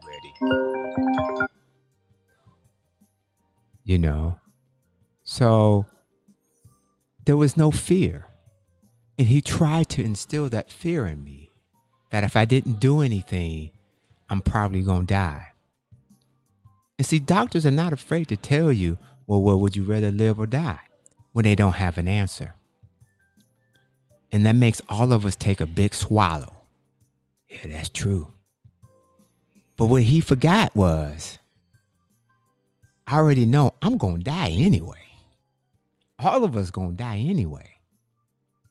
But also I got someone that got more power than he do, that I believe in, that's giving me the strength to do what I need to do. God ain't doing this easy. He ain't saying you can sit up, watch football and eat pizza and all that stuff. I'm going to heal you. He's saying, okay, now you ready to put the work in? And he's always and already have shown me that hard work don't bother me. So I'm okay. I'm ready for this fight. It's not even a fight no more. It's just a change in lifestyle. And I said earlier that I'm going to stop saying treatment. I'm going to start saying this is my lifestyle.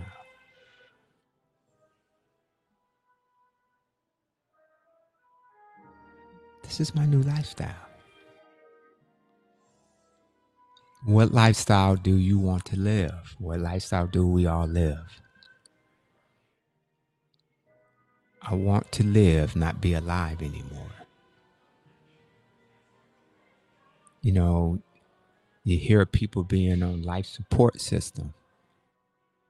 Back in our days, they used to say they are vegetable, but they still alive. Can't communicate. Can't do anything. But when that plug is pulled, we cry because we know we've lost them. Because now they've been diagnosed as being dead. But even though they hadn't talked or said anything to us in months, there's still some hope that we still want to say they're alive. You just think about your own life. And that's what I did for me. I said, let me think about my own life. What is being alive? What is that? What is it? And that's when I started really thinking about times in my life. What has really made me the happiest is typically after something bad has happened. Because I got to fight again. I got to say, this is not going to knock me down. I can't let life take away my living. And I look back on my 59 years. If there's one thing I know about me, if nobody else knows, I'm going to keep fighting. No matter what the odds are. Or what the majority is saying. And that's why I'm here today. Happy and rejoicing with prostate cancer. Because I needed this to get a slap in the face or for the foot on the hiney. I remember Mom saying, never get comfortable of being where you are. Always grow and try to learn more and more. You know, one of my favorite shows I like to watch now is Life Below Zero. And it's to show these people that live at the Arctic Circle. So it's very cold. But they control everything around them except the weather. And they have to adapt to the weather to what they can or can't do. Because when they get in this water, sometimes they need it to stay frozen, because when it starts defrosting or melting, all the scat from the wolves and stuff gets into the systems. And them learning and understanding that stuff is important. They regulate what they need to do to survive. What that show taught me is how to survive in life and enjoy it.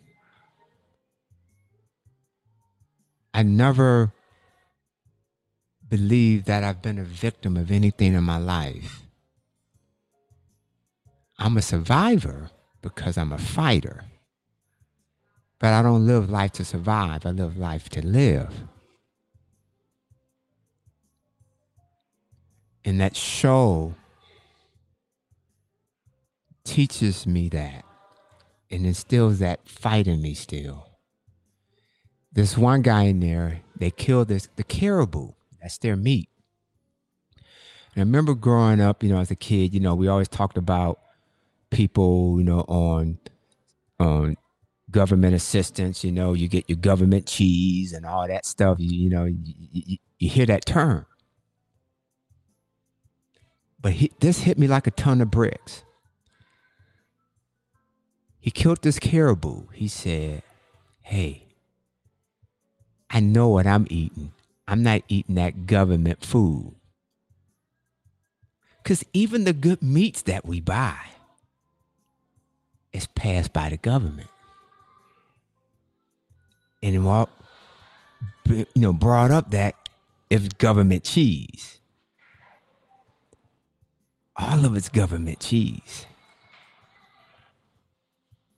And what they learn to survive, you got to take care of everything yourself. They say, I know what's going in my body. I don't have no antibiotics, no pesticides. Everything I get is coming off the land. And that's why I look at my life right now. I want to live off the land to be the best that I can be. And God's given me the strength to do this more than I ever thought or believed that could happen.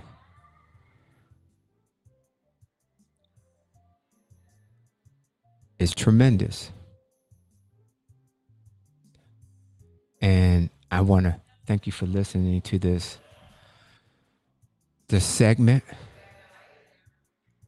and I got a guest that should be coming in here real soon. And I'm going to get prepared for that, but I'm going to take a break right now. And I want to thank those that are listening. And I want to ask you to please stay tuned. I'm going to be broadcasting live at every stop. And I'm going to tell my experience from one stop to the other. This is my therapy, because this is unlike me to be talking like this to whoever can listening and doing it out in the open in this hotel lobby. But I know the strength is there now. And I'm looking forward to the rest of this journey. I don't know when I'm going to get home, because I have no schedule. I'm scheduling 5 more stops. I don't know if a stop's going to have me stay there a day longer or something, or if I'm going to run into something.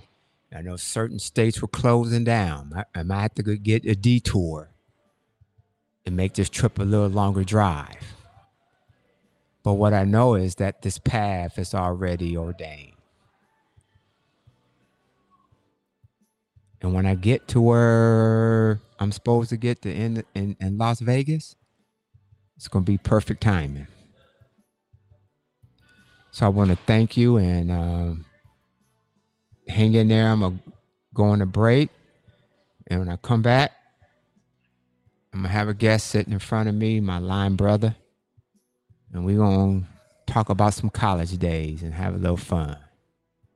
But I want to thank you for tuning in and listening, and just hang in there with me a little while longer, because when I'm done here, I'm hitting the road to my next stop, Shreveport, Louisiana. So thank you.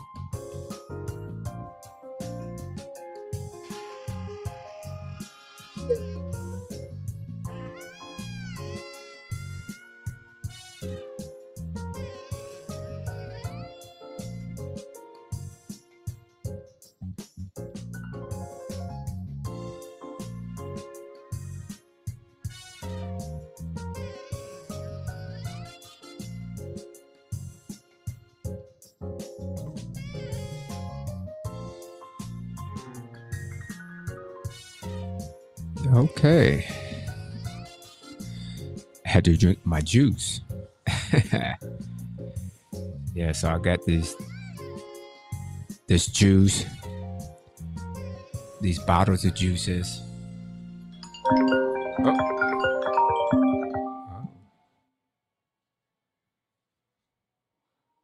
Hello. Hey, man. Eric, you are live on the air. So Well, I wasn't gonna miss an invitation, man. As much as I love you, I wasn't gonna miss an invitation. hey man, but look, and actually I'm glad you called in because you're episode 2 on on the podcast. So people now can hear you live and even call in and talk to you and have questions if need be. So those who have listened to the podcast and listened to, actually episode 2.1 with Mr. Eric Sandifer, he's actually on the line now. So any of y'all that commented on him and would like to talk to him since he's been, around in Syracuse, Orangeman, you got him on the phone. You can speak to him directly now. So Eric, thanks for calling in. Even though I didn't know you was calling in, but thanks, man. This is perfect timing. And my studio guest just walked in too. So this show is getting be crazy on me already, man. This is fun. How you doing, Mr. Ben Buckley? My line brother just came in. My best friend from elementary school just called in. So this is getting full for me. So Ben's getting ready, putting his stuff on.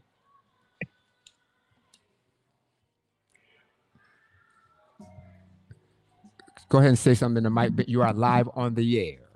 Good afternoon, everybody. All right. Eric, you still there? Yeah, I'm here. Okay, good. I'm here. Good. So we got 3 people on this show now. We're live on the air. We are broadcasting worldwide. We have listeners all across this country, in Germany. We have them in Italy. And we also have them in Australia. So we got a big audience here. But these are people that are on this call with me now that are very close to me. So, you guys probably have heard, if you've been following me, the podcast and listening, you heard Eric and I's interview, a few weeks ago. He's on a call, and this other gentleman, Ben Buckley, he was my front. So let me explain to you what my front means. When you pledge a fraternity, they line you up supposedly by height. And you go 1 through 13, which is what we were. He was number 4. I was number 5. And he had my back every day. Right. And he had my front every day. And you spend time together when you were pledging. And you spend more time with your back and your front because you lined up a lot. So this is kind of special for me. I'm here in Jackson, Mississippi. Here I am in his hometown. This is where Ben is from. He's from Jackson. But he also lives in Minneapolis, correct? Apple Valley, Minnesota. Apple Valley, Minnesota. Okay. And maybe soon to be Houston, Texas. Okay. And my friend Eric, you're in Savannah now. Is that correct? I'm in Savannah.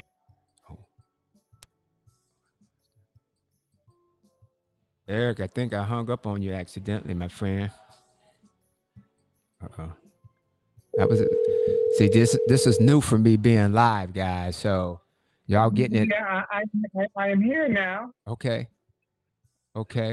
And how has that been since you've been in Savannah, sir? Oh man, I caught between growing up in southeastern Michigan and spending a number of years in northeast snowbelt hell. I caught coronaphobia.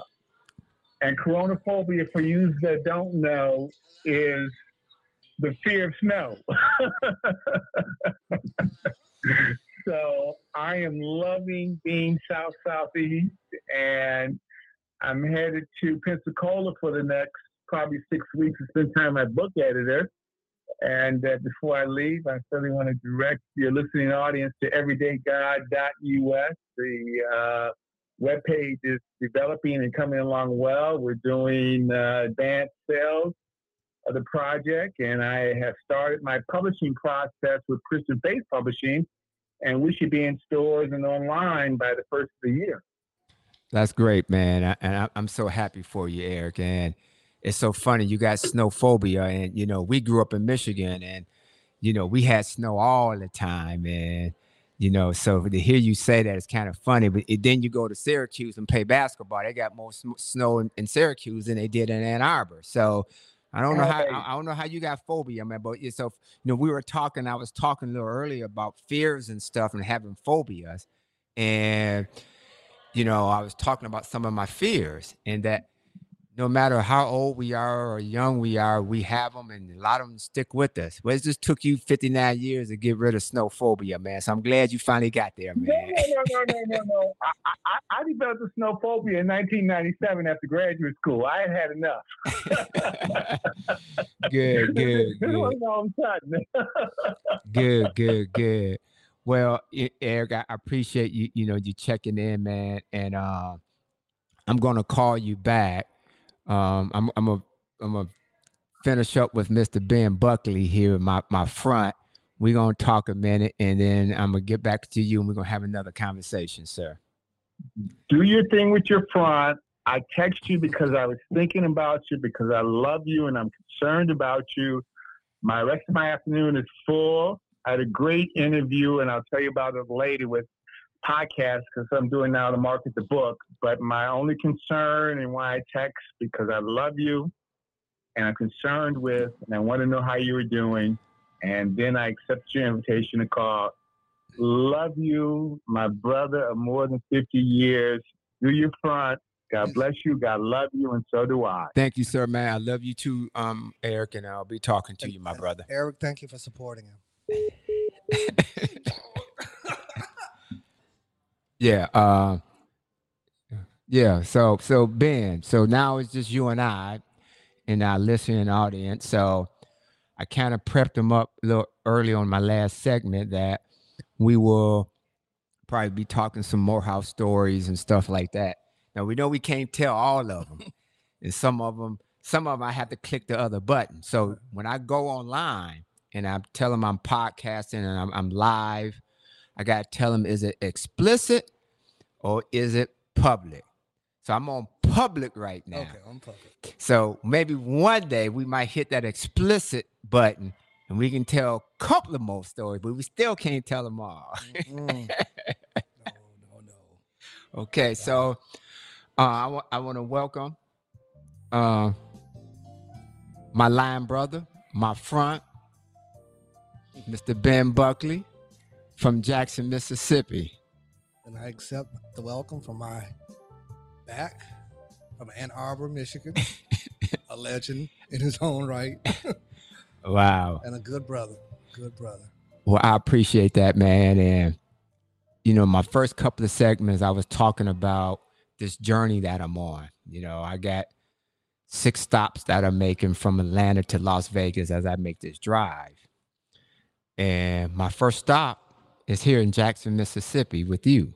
Mm-hmm. And it is a pleasure to be sitting here in Jackson, Mississippi. And I've been here a few times. I actually ran some indoor track meets here at Jackson State. You know, Jackson State, you know, this is where Jackson State is, where Deion Sanders is now the head football coach at Jackson State. So, you know, HBCUs, you know, we get ready to make this thing happen. You know, we're Morehouse grads. We sat chapter bros, you know, fall 80. this is our 40th year, Yeah. so this is a big year for us. Big year for us. Yeah. So, we are definitely, we feeling ourselves, together right now. So, it's great to see you on my first stop, on this journey. And if I can interrupt you, Go ahead, man. What is totally awesome for me, he actually is the first of my line brothers that have taken the journey to anywhere I've been. No, he's one of three that have actually trekked wherever I've gone in the country. But Mississippi, sometimes it's a little tug of war. But I'm telling you, I'm ecstatic to see him. Almost had a wreck when I found out he was coming. But to see a brother that's been there for you and pledging those stories about pledging or about Morehouse, it doesn't get any closer to than your back. So it's good to see you. Yeah, your back and your front, like I said, and because there's things you and I had to do that we didn't experience with the other, so things that we had to do. Pledging, it's between you and I, maybe you and Marshall, and me and Bernard. When you consecutive behind each other, there's things that only the person in your front and back knows. Sometimes they wish they didn't. Right.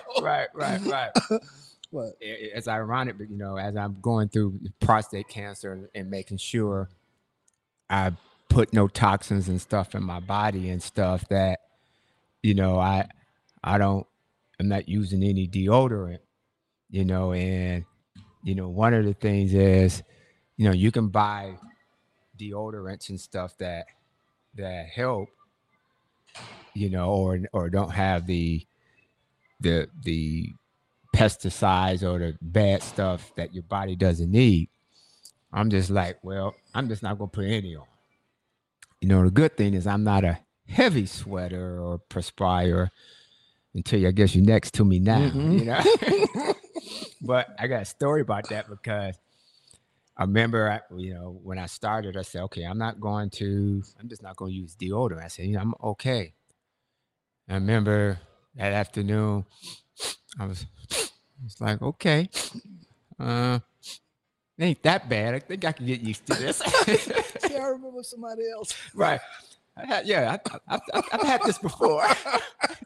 So, you got a nickname, right? Yeah. What's your nickname? Uncle Funky. Uncle Funky. Ben Buckley, Uncle Funky. So Uncle Funky came because Ben Buckley stank. So what you got to understand, you got me prepared for this. I had some toxins going on. Right. Right. So you got me prepared that me smelling myself, I said, I had Ben in front of me. I'm good. I'm good. Nothing can beat that smell. Right. So I got to tell the story about that. So I remember you were a security guard. Oh. You were a security guard and you wanted to go out and do something. You asked me, you said, Corey, man, will you take my shift for me? I said, okay, Ben, I will go ahead and do this for you. He said, all right, man, here's a uniform. That uniform was so funky. I said, Ben, how you got me bumping for you in this uniform? And then, I ain't gonna lie, I was scared because I was in this little booth. Nothing but odor. And it was like a warehouse, on this big empty street, and cars would come by. I said, what if somebody come up here and try to get in? What am I going to do? Put your uniform in front of them. Right. And remember, we had this little key because I had to walk the grounds and I had to stick this little key in every stop. That's letting them know that you made your rounds. Now, of course, they got technology. Now you probably just a wine or something, got a little card key or something. But just showing you how technology, has kind of changed. So it's just kind of funny for that, man. But it's so great to see you, It's Ben, good to see you. and you and I have kind of hung out a little bit after college, a little bit here and there, and it's great to be back in Jackson, Mississippi. The sip. And I'm just, you know, just to show you how it works. You didn't have to be here because this is not really your home anymore. Mm. You just happen to be here. Well, a call to duty Right. for the family, but it ended up your attachment to a place kind of grabs hold of you. So we're really actually in a stage of our lives, my wife and myself, or where are we gonna kind of land or stay? She's kind of pulling out in Houston, Texas, and I'm here still continuing with our family business.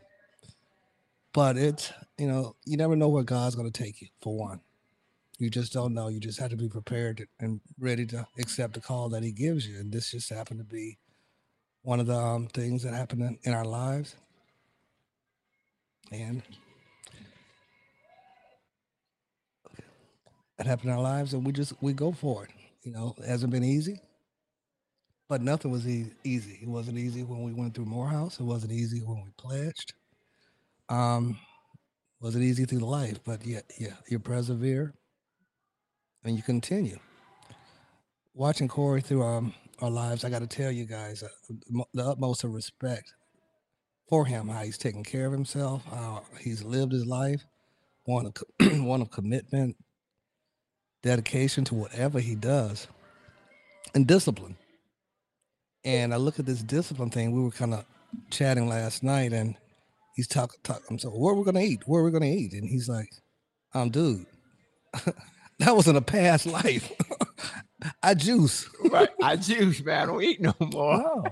And he says it's about my life. And I said, well, I started my daughter and wife. They started me on this juicing thing, but it lasted for about a month, and I didn't hang with it. And I guess in reflection and looking at Corey right now and feeling his vibe, that discipline thing is something that I got to work on, and I think everybody should work on it, because if you have a goal and it's a positive goal, the only way you're going to achieve it is through that committing to that desire to, in Corey's case, to live a better life, hanging on to it, and just believing deeply in your soul that that's what you want to do, and you believe in how you're going to get there. And I respect him and love him for setting that example for me. Well, you see, I got my little juice thing here, and I got my bag of these little carrots that I'm snacking on. So I got something good when I get upstairs. I got Kiwi? my carrot and apple juice ready for me, and I got a couple of nuts I can eat. So I got to eat all my nuts while I'm on the road, because see, my wife's allergic to nuts. So I got to get all my nuts out now. So I mean, all the nuts I can eat right now, because matter of fact, I'm gonna stop eating them in Flagstaff, because once I get to Flagstaff, she's gonna start smelling them nuts. Like you've been eating nuts, ain't you? Gonna have a hitch moment. Right. So she will start smelling them nuts by the time I get to Arizona. So, honey, if you're listening, I will not be eating nuts. By the time I get to Flagstaff, I'm gonna take the car. I'm gonna get it fumigated, so you have no evidence that there's been any nuts in the car. Lysol is not done here. We're still trying to catch up on the supplies. Right. So anyway, so Ben, again, man, it's so nice to see you, man. And we both, and probably anyone is just listening, we all have things in our life that we go through. Mm-hmm. And how we decide to get out of them or deal with them, that's on us individually, and what we hear, what I believe the friendships are so important for, is to help each other get through those particular areas. Mm-hmm. Not to judge it, not to look down or say, but to always uplift, and that's one of our cardinal principles, uplift. Well, and the other one is perseverance. Mm-hmm. We constantly gotta persevere. That's right. You know, so seeing you here, and I know things you've been through even the past couple of years. All right. And We don't have enough time. I know, I know, and what's so funny when every time I called you during this trip, I called you when I got out right outside of Alabama, outside of Birmingham, and we talked again. Every time you say, "Hey man, be safe, be safe," and it dawned on me the last time you said it, why that's probably prevalent to you. And if you don't mind sharing, you let our audience know what is kind of transpired with that. So that safety of driving became real important to me when you said it. Mm-hmm. So well, what has happened? What Corey is referring to. 2018, I lost my only sibling. I drive a trip from Atlanta to Jackson. At that time, she had been caring for our elderly father who was ill, and right outside of she had just gone through Meridian, Mississippi, where Corey at that time was probably maybe 30, 40 minutes from.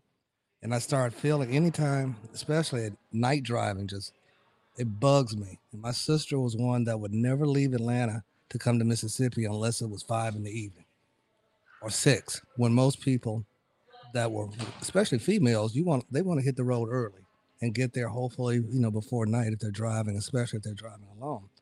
So I always get this fear for anybody that I care about when they're driving long distance or driving period, that where they can encounter fatigue while doing so. And so it's just been in my as my pastor was saying, your Noah or whatever, that try to get your rest. Don't take any chances, especially on the road alone. And unfortunately, and myself, I'm a victim of being hard-headed. I do things a lot of times without taking others' advice, especially when other people know me. Other people see what I go through, but it's got to be my way or no way. But I'm getting better with that. And so my sister decided another trip, another late drive, and right outside of Meridian, she fell asleep and lost control of her vehicle, and that was that. So it's in me. Right now, my stomach is kind of turning because I always take myself back to that night. My niece called at a little after 1 o'clock in the morning, and I know anytime you hear from somebody that late at night, it ain't good news. So, yeah. Yeah, and Barbara was close to us because when we were pledging, we used to go to Barbara's house. That was kind of our hideout when we could get away, run for a minute to try to take a breather. We would run to Barbara's house and stay there. And Barbara and I actually became even closer after school, when we were adults and stuff. So we communicated quite a bit. And I think I had just seen her probably a month prior to that, to her, losing her life in that accident. And I remember the devastation that I felt, and knowing what you were going through. And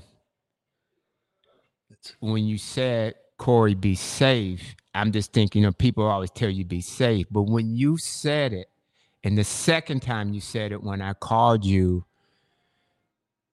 it hit a little harder.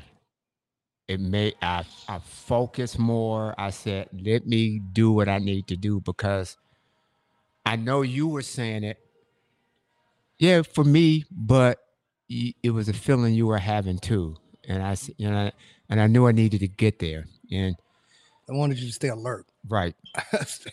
that alert thing kills me because you just gotta be, and you know, you have people that you care about when they're on. I guess that on the road thing for me, it's tough. Whenever somebody's visiting, driving, I'm thinking about her. I'm thinking about that situation. Did she prepare? Why didn't she listen? And I translate that over to whoever is coming to visit us at that time. That did they prepare? Are they well rested? Are they in an area that might not be safe at the time? And you know, you got to pass that on to them. And I'm happy that you felt my spirit at that time, because that might have been something that you needed to hear at that time to kind of perk yourself up. Yeah, and yeah, because you think everything's okay, and I got a friend of mine, as a matter of fact, they got an episode. His wife is a breast cancer survivor, and we used to tease each other about, you know, sometimes you're driving. Next thing you know, you start seeing giraffes and lions and tigers and bears start crossing the highway. Fireflies. Right. I mean, you start seeing everything. You're just like, whoa, what's going on? Well, you're losing it. Mm-hmm. And so the earlier segment, I was talking about how well my body has felt, that I've never felt so good and alert and stuff that's going on. And what you just said, it just hit me like a ton of bricks. I got to be this way to make this trip across the country. Mm-hmm. And I said all my driving was going to be during the day. And I had a guy call me. He said, Corey, you said you weren't going to do no night driving. I said, no, but this is the only one. Because I had to get out of Atlanta. Not that Atlanta was so bad. I had to start this journey, because there would have been something else in the way preventing me to make this trip. So, you know, I had a little bit of daylight, but the majority of it was nighttime. And he called me. He said, "You're not going to do it." I said, "This is it. I promise you." You know, so now, you know, you sitting here and, you know, and just realizing it, I know all of it's going to be daylight. So those out there listening, and, you know, Kim, if you're listening, and it's all going to be daylight, honey. I promise you, it will be daylight only. And one thing you got to do is, we don't know everything. We got to listen to others sometimes. Get out of ourselves. Listen to others that care about you, that might know a little something about you that you're taking for granted. Right. And roll with it. It's not so bad to kind of humble yourself and, you know, let somebody else take the wheel. Now that's for my wife, right there, because my wife tells me she knows everything about me. And you can send her the link to she can listen to it live on the air. Okay, so she can listen to the link. And it's funny you say that, and this is so apropos, as they say, that, you know, we talk about listening to others, and you always want somebody to have your back and your front. Mm-hmm. And here you are, my front, I'm your back. That it's more to that than us in alignment, as it is how we are to each other in life. And I'm talking about people that we love, that we do listen. And my wife said, don't, just go get the car out of impound. I didn't argue. I didn't say anything. I just did it because I knew she was in tune to what needed to happen. That's right. And we got to trust people that are in our lives so we can listen and hear those words, because we need people to be in our blind spots. And we miss that sometimes. So having you here, my front, I'm your back. You were my blind. You had my blind spot. Bernard had my other blind spot. Yeah. You know, so I could always kind of have a panoramic view of what was going on, because I had two that had my blind spot on my left and my right. It was probably quite comical for the front, on your front. Well, no, but you're right though, man. Yeah, but Ben, you know, there were things in school that you taught a lot of us.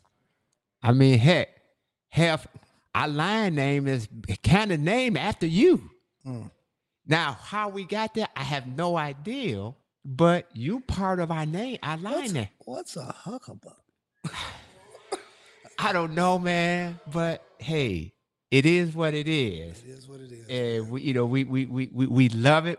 The 13 is the 13. And we've lost 4 of our line brothers already. Now, I have an older brother who pledged in 76. He pledged 4 years before me. He still has all of his line brothers. 5 years older. And we've already lost 4. More, gosh. Within the 80s, we may have more brothers that have transitioned than any of the lines. Yeah. Yeah, I think we've lost more than anybody. And, we've always kind of been that rebellious line. That outcast line. Yeah. Yeah. Well, only one person knew where we would go. Right. And he didn't find out until, it didn't come to him that where we might be. Right. Right. Dang. Yeah. That doggone Moody. I bet you Ben recommended this. Maxwell. Oh God. Yeah. What a great. Yeah, man. We are a great line. Period. Point blank. But I want to jump back to this wife thing, or anybody that is close to you, or anyone that loves you and cares about you. And I have trouble. I still have trouble with taking advice from others. Something about yourself you got to deal with. Whatever issues it may be, got to deal with it. And getting better, listening to her, because she's like Corey's talking about the back and the front. My wife has had every part of me since 1995 and trying to guide me. And this trust thing is something about trying to, in terms of turning your life over to sometimes to somebody else who's more capable at that time of your life for you. It's fear. You talk about this fear thing. It's fearful sometimes to say, well, I might not be ready for this, or, she's right. Didn't want to admit that she was right, but that's a character. Not the character. That's a flaw of mine, and of a lot of other people, and maybe for men, allowing the female to do what's right or do what she knows is right for you. Gotta humble myself and just know that she's got me in everything that I do, and I'm sure the listeners have those type of people in their lives also that just love their dirty draws and loves them despite. I had a pastor that would tell us, a real friend that is somebody that knows that knows everything about you and still deals with you. And I got to look at my life and say, golly, I got a lot of those. Right. And it's funny you talk about our wives, because I trust my wife with so much about our lives. And because there's things that I know I can't see. And, we've had discussion about believing and trusting each other on what needs to be said and heard. And, one of the things that, we talk about, let's tell each other the truth regardless, because the truth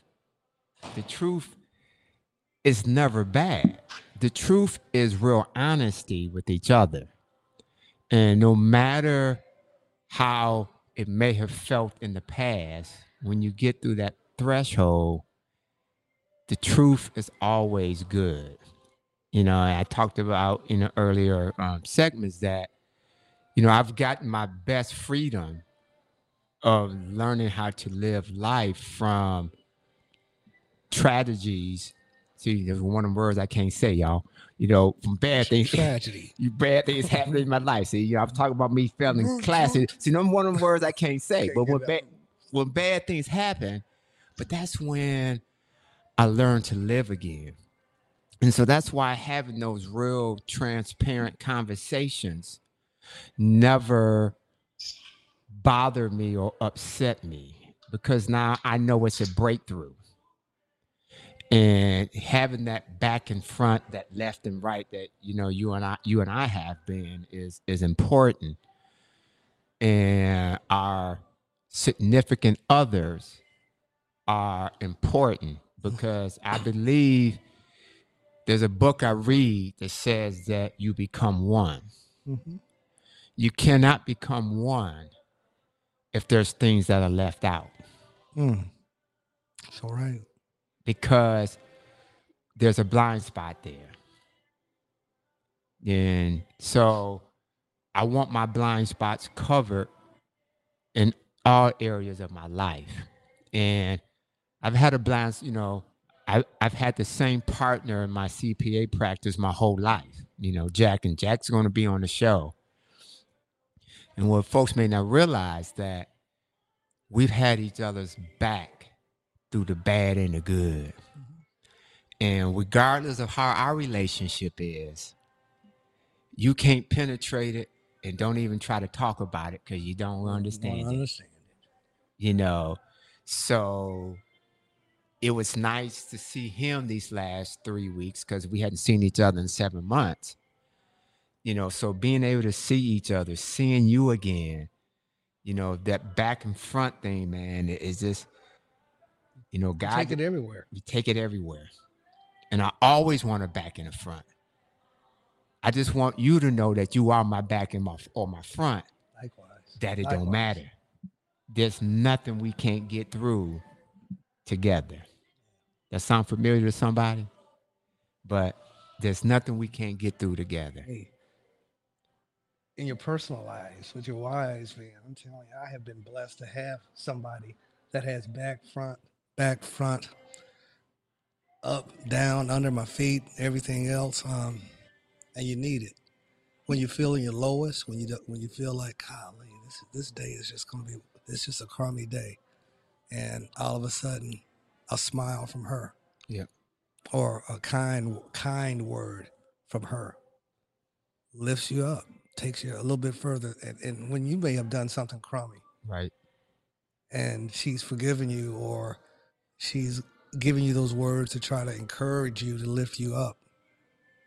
It's an awesome thing, you know. And I just only hope I could be a little. I keep telling her, I want to be like you when I grow up. I want to, you know, just be like her in some ways, to be more in tune with what those needs are. Mm-hmm. Yeah.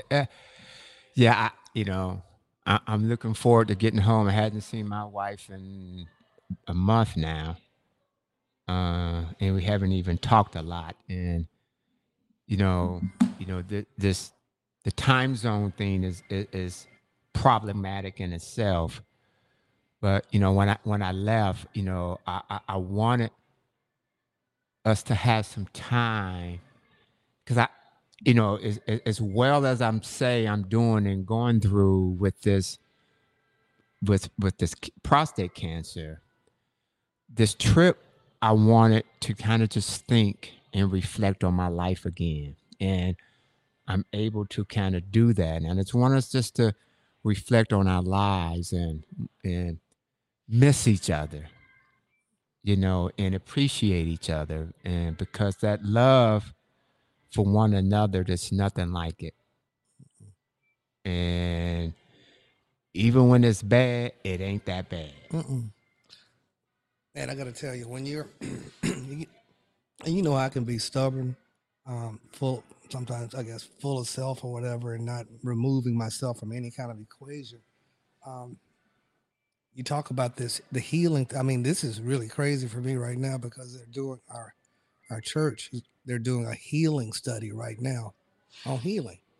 And here we are, and you're talking about this healing thing. Wow, I'm having one of those blank moments, not a blank moment, a stuck moment because of what's being discussed right at this moment, things that have been going on in my life. And then my brother comes right here and he's talking about that, this trust thing, this continuing to be a better person, being a better spouse, understanding that, hey, I want to appreciate that person more and the things we go through that allow that to happen. Yeah, and I can't wait to get home. Um, also, while I was away, my son had ACL surgery. So, he had his first surgery. I wasn't there, to mess with him. But not going anywhere today. But, Kim has told me he's doing fine and he's getting through it. And, just that closeness of family, there's nothing like it. I've been reflecting on mom and dad driving Cam and I around the country when we were young. And, just that feeling. And when I drove to go see, Slip Crandall, y'all. I'm sorry. Slip. Right. When I drove to see Crandall in Columbus last week, that drive did something to me.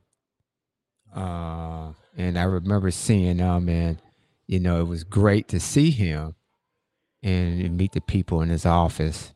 But that drive took me back to the 60s and 70s when, driving with mom and dad from Chicago to Louisiana, going through Mississippi. With a lunch sack, knowing that you might not be able to stop at a restaurant.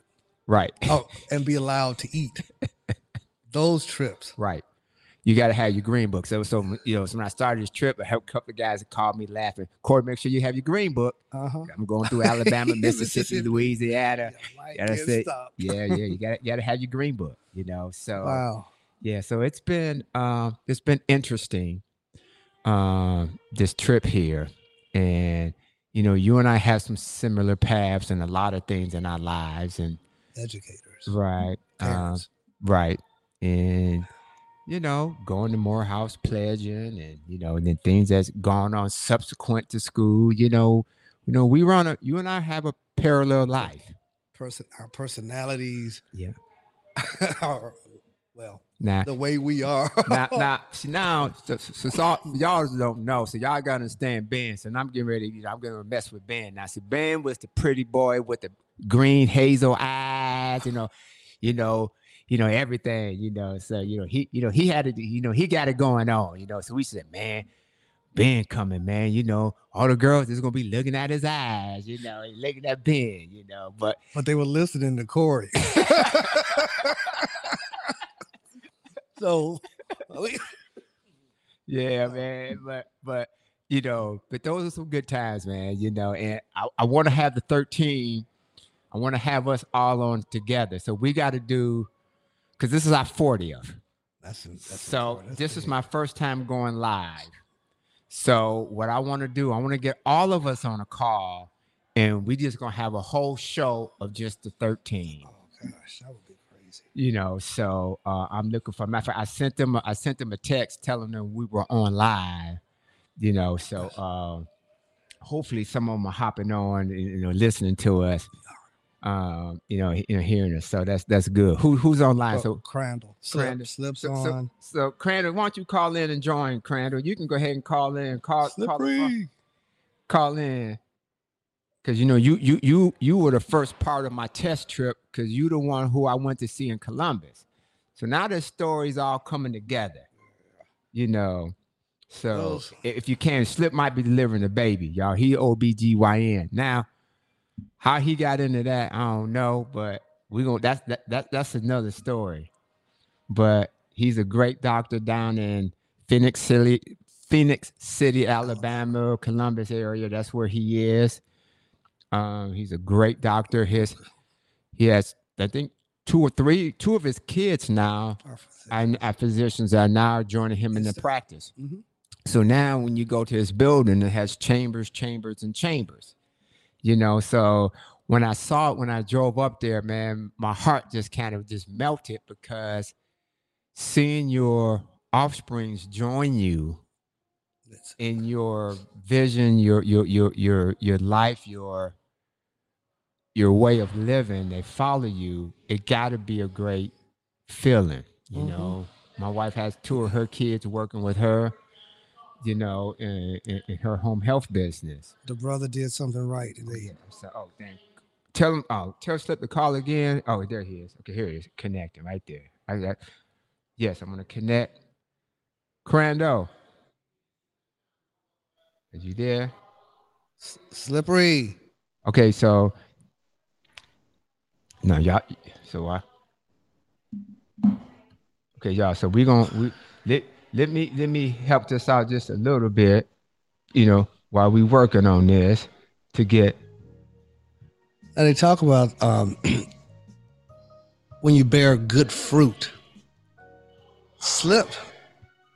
If you know somebody and later in life you see that evolution of that person, I mean, he can bring tears to your eyes sometimes, because the guy does things today that, whoa, who is this fella? Talk about just a kind dude. He would harass us unmercifully in school. But right now, that kind ear, that uplift that he'll give you, just being there. But look at with his kids. It's like if you're that good person, or you're kind of in tune spiritually, your kids tend to be that way also. Yeah, and see, so Slip was the Hercules of our line.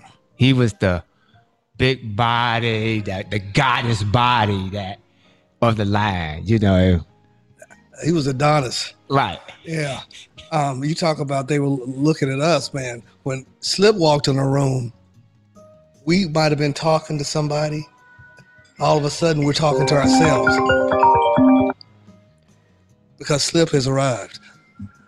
I said, "Wow, too much time on your hands." We got you. Okay, you own the air now. You own the air. This is live. You fellas have too much. You fellas have too much time on your hands. That's all I got to say. Well, nobody's delivering a baby right now. Nobody's having a baby right now. So you good, off. But I'm off the rest of the day. So how you doing, sir? We want to welcome you to the show, Winning with Prostate Cancer. You're here with Corey Moody, Ben Buckley, and now we have another member of the 13, Crando Chambers, Dr. Crando Chambers. Doc, welcome to the show, my brother. Thank you, brothers. I was listening in to you guys, and it just made me reflect how remarkably far the Lord has brought all of us. Yes. And how swiftly time goes by. Those 2 things resonated with me. Hey, what's going on with that beard? That's called time. What color it is? That's the time I'm talking about. I hear you. Yeah, and this is the first time I have hair on my face my whole life. This is the first time. So I told my wife, I've been trying to do this. I've been trying to do this beard thing forever, or the sideburns where it connects with the beard. I told my wife, I said, okay, I'm gonna have to go ahead and get the black selfie. Mine couldn't do it. And draw the. Mine couldn't connect. No, I mean the hair didn't, but I had to go to Walgreens or something to go ahead and draw one on there just to see what it might look like. So Crando, we'd like to hear a story from you if you could, man. Audience would like to hear. They just clapping and laughing at us. So now here we got another person on. So if you don't mind, give us a story. Now we know. Now you can't tell all of them, but you can tell some good ones, man. Buckhead. Well, what are you doing? During the time that we were pledging, I mean, it was like we were in constant disarray. That's what it seemed like. We couldn't get our act together. We going in several directions at the same time, and Cheetah was the ringleader. If we were supposed to do A, B, and C, Cheetah was like, hell no. I'm gonna take a faction, and we're gonna do D, E, and F. Yeah. And then it was like, okay, just like the country now. We were divided, straight down the middle. Yeah, man.